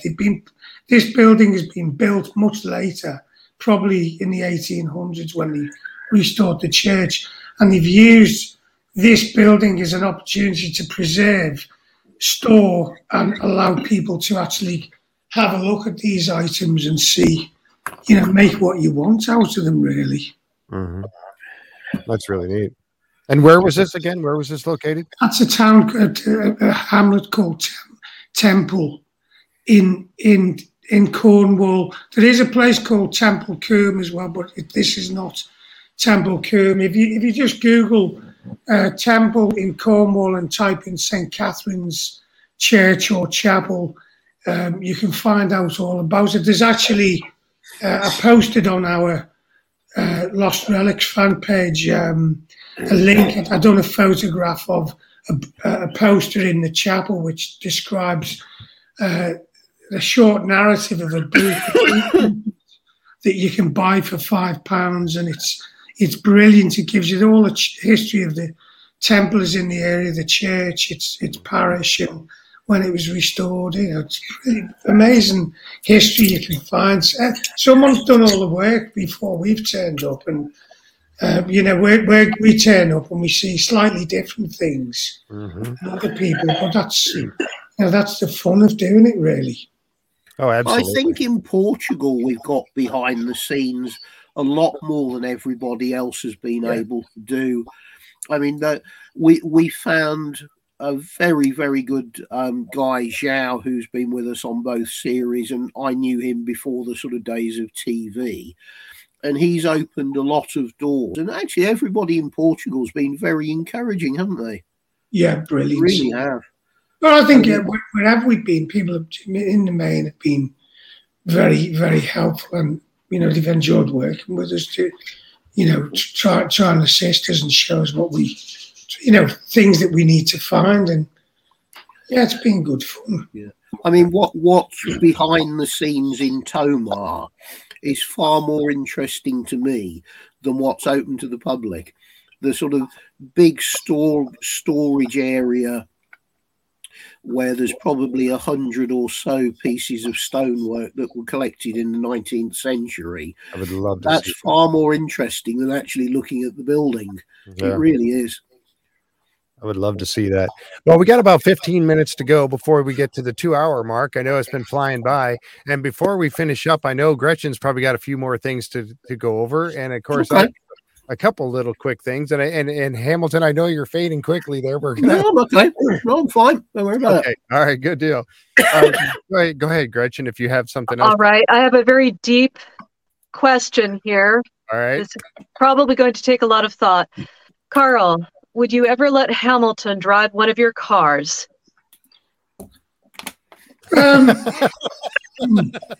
Well, I think he could answer that because he doesn't like driving. He'd rather be He'd rather chauffeur me off. He loves me driving. I'm the perfect passenger because I can sit in my own little world and look at what's going on around me. I don't drive any of my own cars, let alone needing to borrow anybody else's. I would much prefer, Carl, to get rid of those stupid Ferraris, which are uncomfortable, and go and buy a nice new Rolls or a limo or something where I can just sit in the back with a load of leg room. Yeah. That's an idea then. How about you? Ferrari? How about you buy a Rolls Royce and I'll drive it? Yeah, right. Okay, I'll be up for that. But I mean, the Ferrari was fantastic. But I mean, on a couple of times when we were in Spain and France, we had like 6, 7, 8 hour driving days.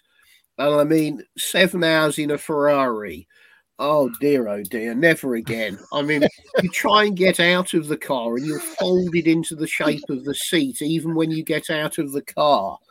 You couldn't make it up, could you? He's whinging. I know. Oh, what a shame he had to spend 7 hours in a Ferrari. Oh, I know. Sorry for you, mate. Terrible. Terrible. We need a nice big limousine. Oh, there you go. With plenty of leg room in the back where you can stretch out. And certainly me, if not both of us, can be driven around and we can just sit in comfort with a cocktail in the back and some crisps and just be wafted silently to wherever we need to go. That's what we need. Yeah, there you go. Now, I was going to say, I've seen one scene where you were actually driving the Ferrari. It was on a dirt road and a gravel road or whatever. And I'm thinking, oh my goodness. And you're cruising right along. And I'm thinking, oh my goodness. Well, I was wondering about that. I actually use the cars, in real life. I'm a biker and I love cars and they're there to be used and you shouldn't just, it's nice to have them shiny and, cruise around Monaco and stuff like that. But I want to be the one that puts the mileage on them in the places where I want to go. Mm-hmm. So when we done, I think that road we was going up to, it was in Spain. Montjardin, wasn't it? That's right. Yeah, that was a proper off-roading experience. That was.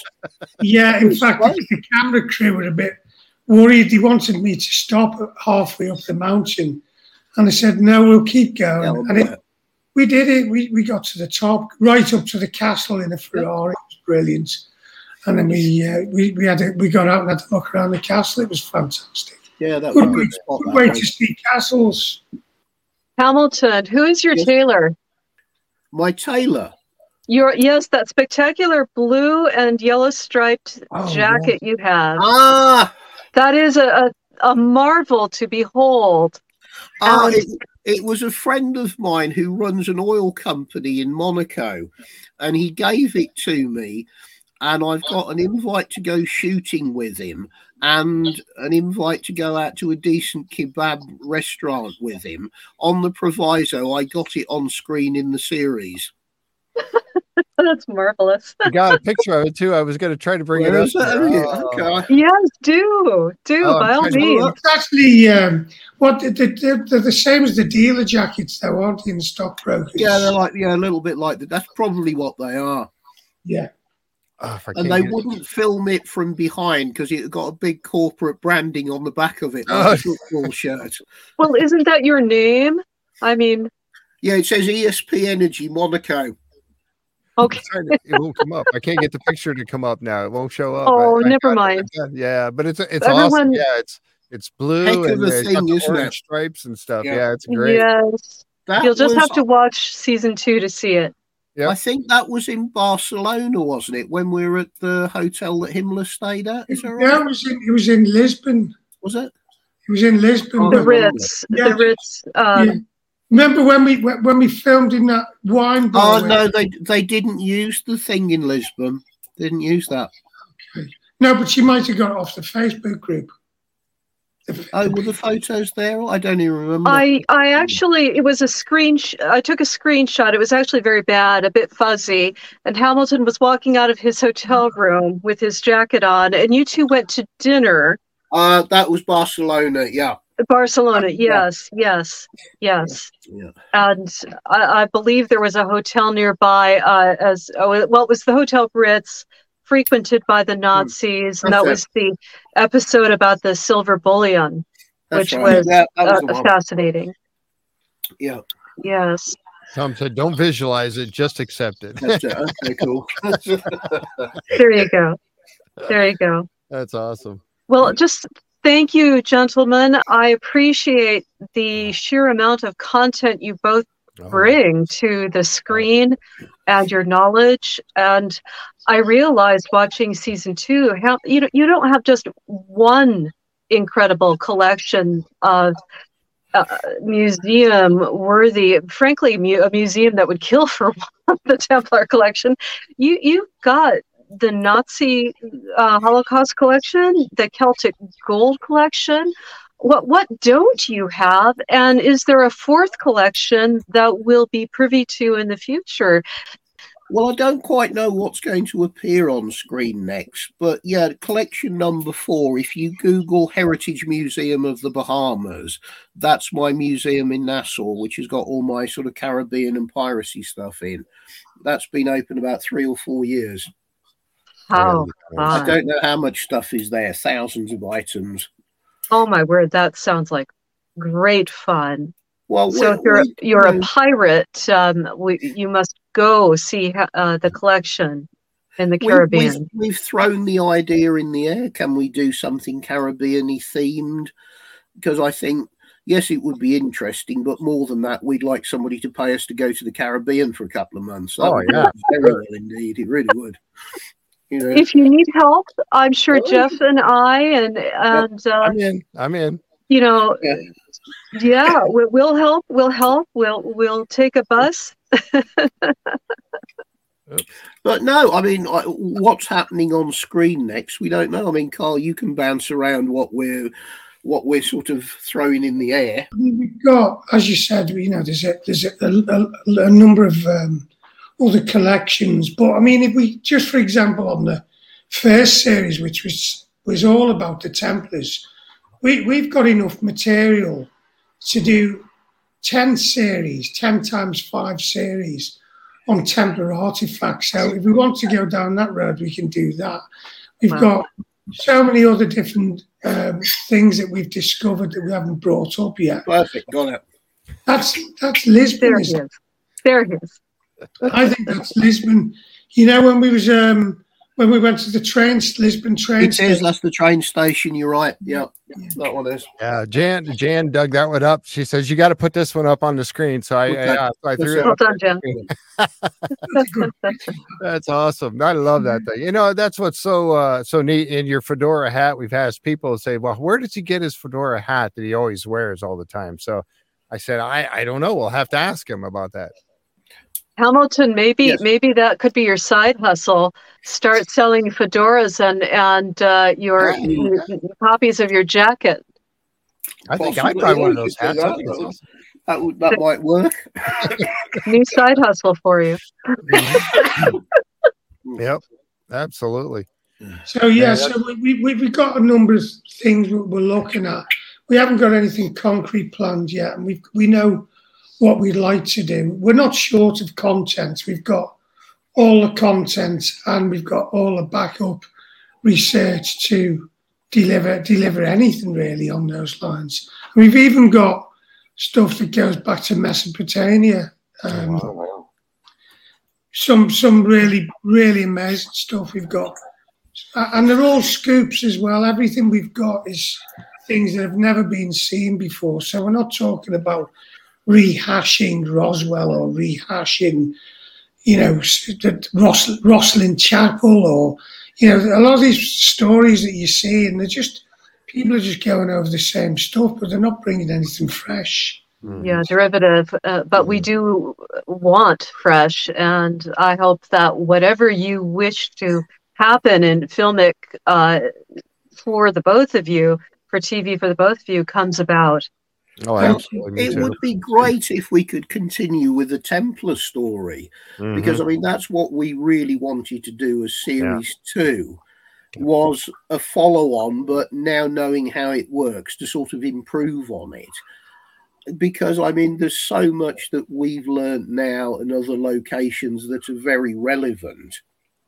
And the whole Templar thing is extremely popular. There's several other people jumping on the bandwagon doing Templar stuff now and for next year with no substance to it whatsoever. And it would be great if we could actually do what we wanted to do, which is the Templar documentary, but with the actual artifacts and the knowledge we've now got. Right. That would be the perfect thing that I'd like to do, but whether that happens or we just don't know. It's kind of all out of our hands. Yeah. Right. Yeah, unfortunately, we'd love to see it. Yeah, we'd love to see it. And any way that we can help here on this show, I'm more than happy to help you guys out with any of that.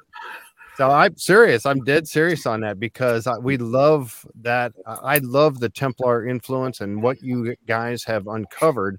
And it's not only, like you said, a lot of people talk about it. Oh, they talk about the Templar. They talk about it. You actually have the items, and then you've gone down the road of investigating where these items came from and all that. It puts it in a completely different perspective for us all. Yeah. It goes way beyond what everybody else is just talking about. Yeah. Well, that's it. I think with what we've now learned, you could actually go more into perhaps the belief systems, or certainly to be more accurate on locations and what was going on specifically in certain sites and how they were different. Yep. I think you could do something really, really good and very relevant, with the bonus that each show or each location, there is relevant physical, genuine objects you can put on the table, which nobody else is doing.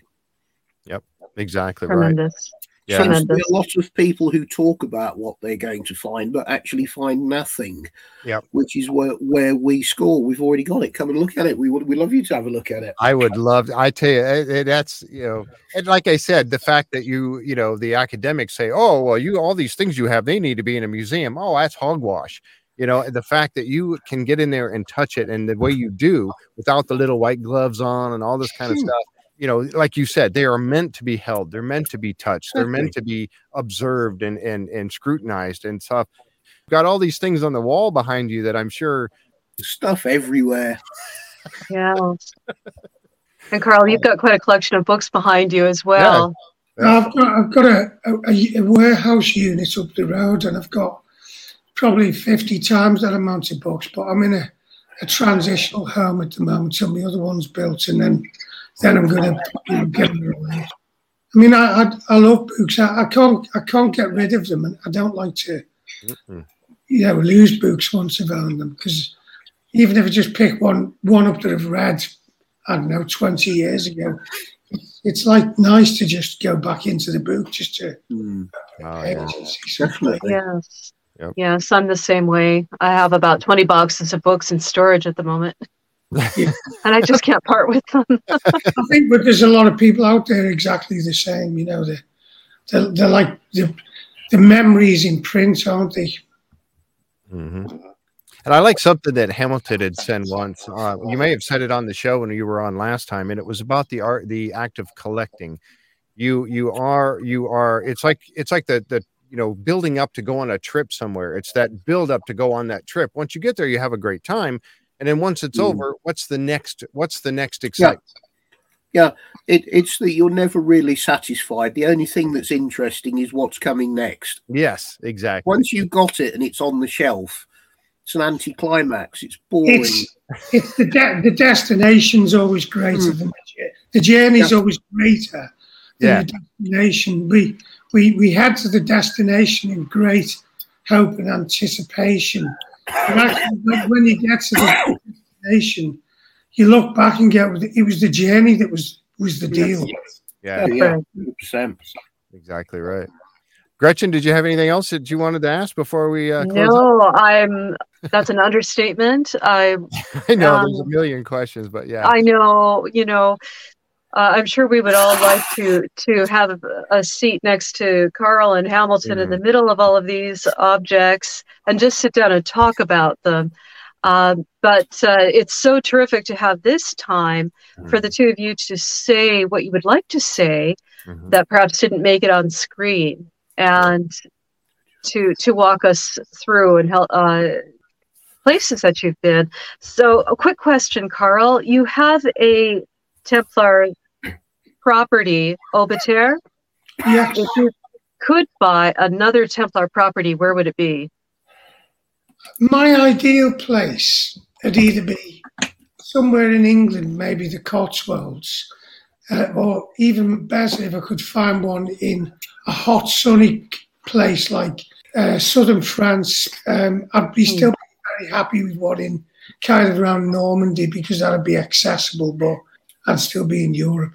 There's quite, believe it or not, there's quite frequently Templar residences come up for sale in France. They're not as rare as you think. There's probably on the market today about 3 across France. So they come up. Some of them are visually nothing. There's actually one in. Remember, Richard Stanley's girl was looking at one, Hamilton. Oh yes, that little cottage in just outside Rennes-le-Château area. But you look at it and it's a nothing. It's so austere and nothing of art, architectural merit. They've got to have something about them. You want something with a bit of wow. But a lot of the Templar places were quite plain and where they lived, they were modest places. They weren't supposed to be big, fancy mansions. Right. It's only the ones that were commanderies that had some official capacity and they tend to have a bit more standing. But they're certainly not decorated or appliqued externally with anything that in modern terms we'd look up and go, oh, what a lovely or inspiring place. It's the fact that when you get in them, you see the space that they've created and the layout. That's what makes them, and obviously the history of them. Yeah, absolutely. That would be fascinating. I know exactly what you mean. I would absolutely love that. And yet, like I said before earlier, you guys have, you go on these research journeys and you're doing all this research, but you're going to all these wonderful places and seeing these things, and we get to see it through your eyes. But I tell you what, if I ever get over to the UK, which I need to do, I can't wait. Gretchen's already told me that I'm allowed to come over. She will take me around to a few places that she knows of. Come up and see some of the stuff. Oh my gosh, I'm fascinated by it. I have to go and see it. We did have one question from Tom that you met earlier before the show started. Tom was asking a question. He said, "I wonder how often they get presented with items of questionable origin, either illegally found or fake or something like that. Does that happen very often? Or can you even want to put yourself in that environment? Yeah, you could have it happen to you every day of the week." I suppose, if you wanted to, but we don't need to. We have sufficient real stuff that we don't really need to bother with that kind of person. Go down the local antiquities places in London or any of the capital cities. Plenty of stuff to be had if you want to put your nose in that direction. But go on the National History Museum. It's full of it. Correct. That's the other thing. Everybody likes to have a go at private collectors. Where did you get that? You stole it. You got it on the illicit market. Yeah. As Carl says, walk into the British Museum. Excuse me, the entire Egyptian gallery you stole in the 19th century. Yeah. before you start having to go at people like us, you have a good look at your own gear. Thank you very much. Yeah, marbles. It's full of it, isn't it? Exactly.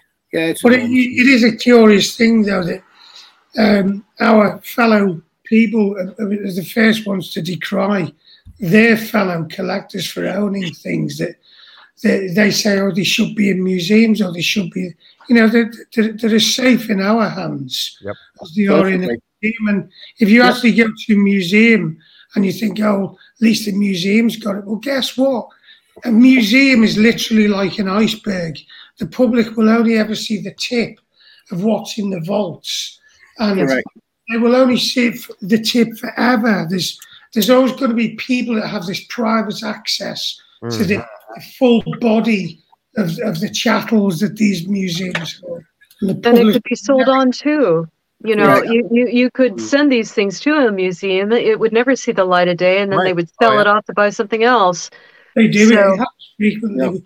I know in the classic motorbike world, there's a few private museums, and I won't make names, but I know people who've donated motorcycles to them, and found out subsequently that they've immediately sold them on to raise money. Well, that wasn't the wishes of the benefactor. I think that kind of behaviour. And I think it's disgusting, but it definitely goes on. And there's so many thousands and thousands of private homes out there of people who have even a modicum of finances that have classical objects, vases from ancient Greece or Rome, and they're just knocking around in private houses. And these objects will never be shared with the general public either. So a mate of mine used to be the personal valet for Lord Derby. That Lord Derby, then he's passed away, and there's a newer Lord Derby now. But actually, one of my mates was his valet, another mate was his chauffeur, and another mate was his chef, and another mate was his butler. So I had quite a good time, because we could go on his estate, and sometimes we'd go back to his quarters where he lived in the mansion, and sometimes we get a little tour, and it was just staggering what you'd see. There's paintings by Poussin, Renoir, Gainsborough. You talk one painting like a Poussin at the time, I think it was worth 10 million quid, and I'm going back 40 years ago. Wow. Now they're never going to be seen by the public, but right. But that's fine. If they're privately owned, they can do what they want with them, as long as they don't damage them or destroy them. Then that's good. It's people that should be allowed to own things. If you go down the route of everything's got to go to the museum, well, then it's communism, and that's not that's not the world we live in. Right. We've not had good experiences with museum people, unfortunately. Not at all. I can only imagine. Yeah, that's for sure. Museum people are a bit like politicians in that they tell you what you can and can't do, then do the exact opposite themselves and pretend it doesn't happen. Yep. I can see that. Yeah, for sure. Wow. Well, we certainly appreciate the fact that you are putting this out there. And like I said, if you ever need that outlet to talk about stuff down the road, I would be more than happy to fire up the server and allow you to come on here and talk about whatever you want for as long as you want. Because I asked you about that earlier today, Jeff, and you banned me from talking about it. Well, yeah, that's a different show. We can do that. No, we are working on a couple of other things that we haven't talked about anywhere yet. But I mean, as soon as it's sort of out there, I don't see why we can't do something in the future when, with or without TV, there's always something to talk about, certainly. Oh, yeah. That's the thing. You guys have such fascinating things to talk about. It really, truly is. And like I said earlier, you're taking us down these roads that most people like myself have never been and had no idea even existed. And that's fascinating. And it really, truly is fascinating. So we get an education every time you guys come on the show. Adventure. Thanks. Yeah, we get to kind of ride along on your adventure, so to speak. Sorry about coughing for the last 2 hours. That's right. Oh, thank you for being here. Yeah, thank you guys so much. Okay, so we're going to wrap it up here. Yeah, I really appreciate it. I've enjoyed it, and thanks for all the listeners to give their time to us to listen to us and being on your show. Thanks, Gretchen. Get better, Hamilton. Sorry, everybody was wishing you getting better, so hopefully that'll be happening soon, and you can get back to 100%. So, all right. Well, thank you guys so very much. Gretchen, thank you. Care, everybody. Thank you. Yeah, cheers, both of you. Good night, Carl. Good night, Hamilton. Right. Thank you, viewers, everybody that's been out there with us today watching the show. We appreciate you very much. And all right, that wraps it up for this edition, and we'll see you next time right here on the Curse of Oak Island and Beyond live stream. All right. Bye-bye, everybody. Bye-bye. Well, thank you, everyone, for joining us and listening to this recording of The Lost Relics of the Knights Templar with Carl Cookson and Hamilton White. This show was recorded as a live stream on December 4th, 2021. The video recording of this show can be seen on the YouTube channel JFree906. Thank you, and have a great evening.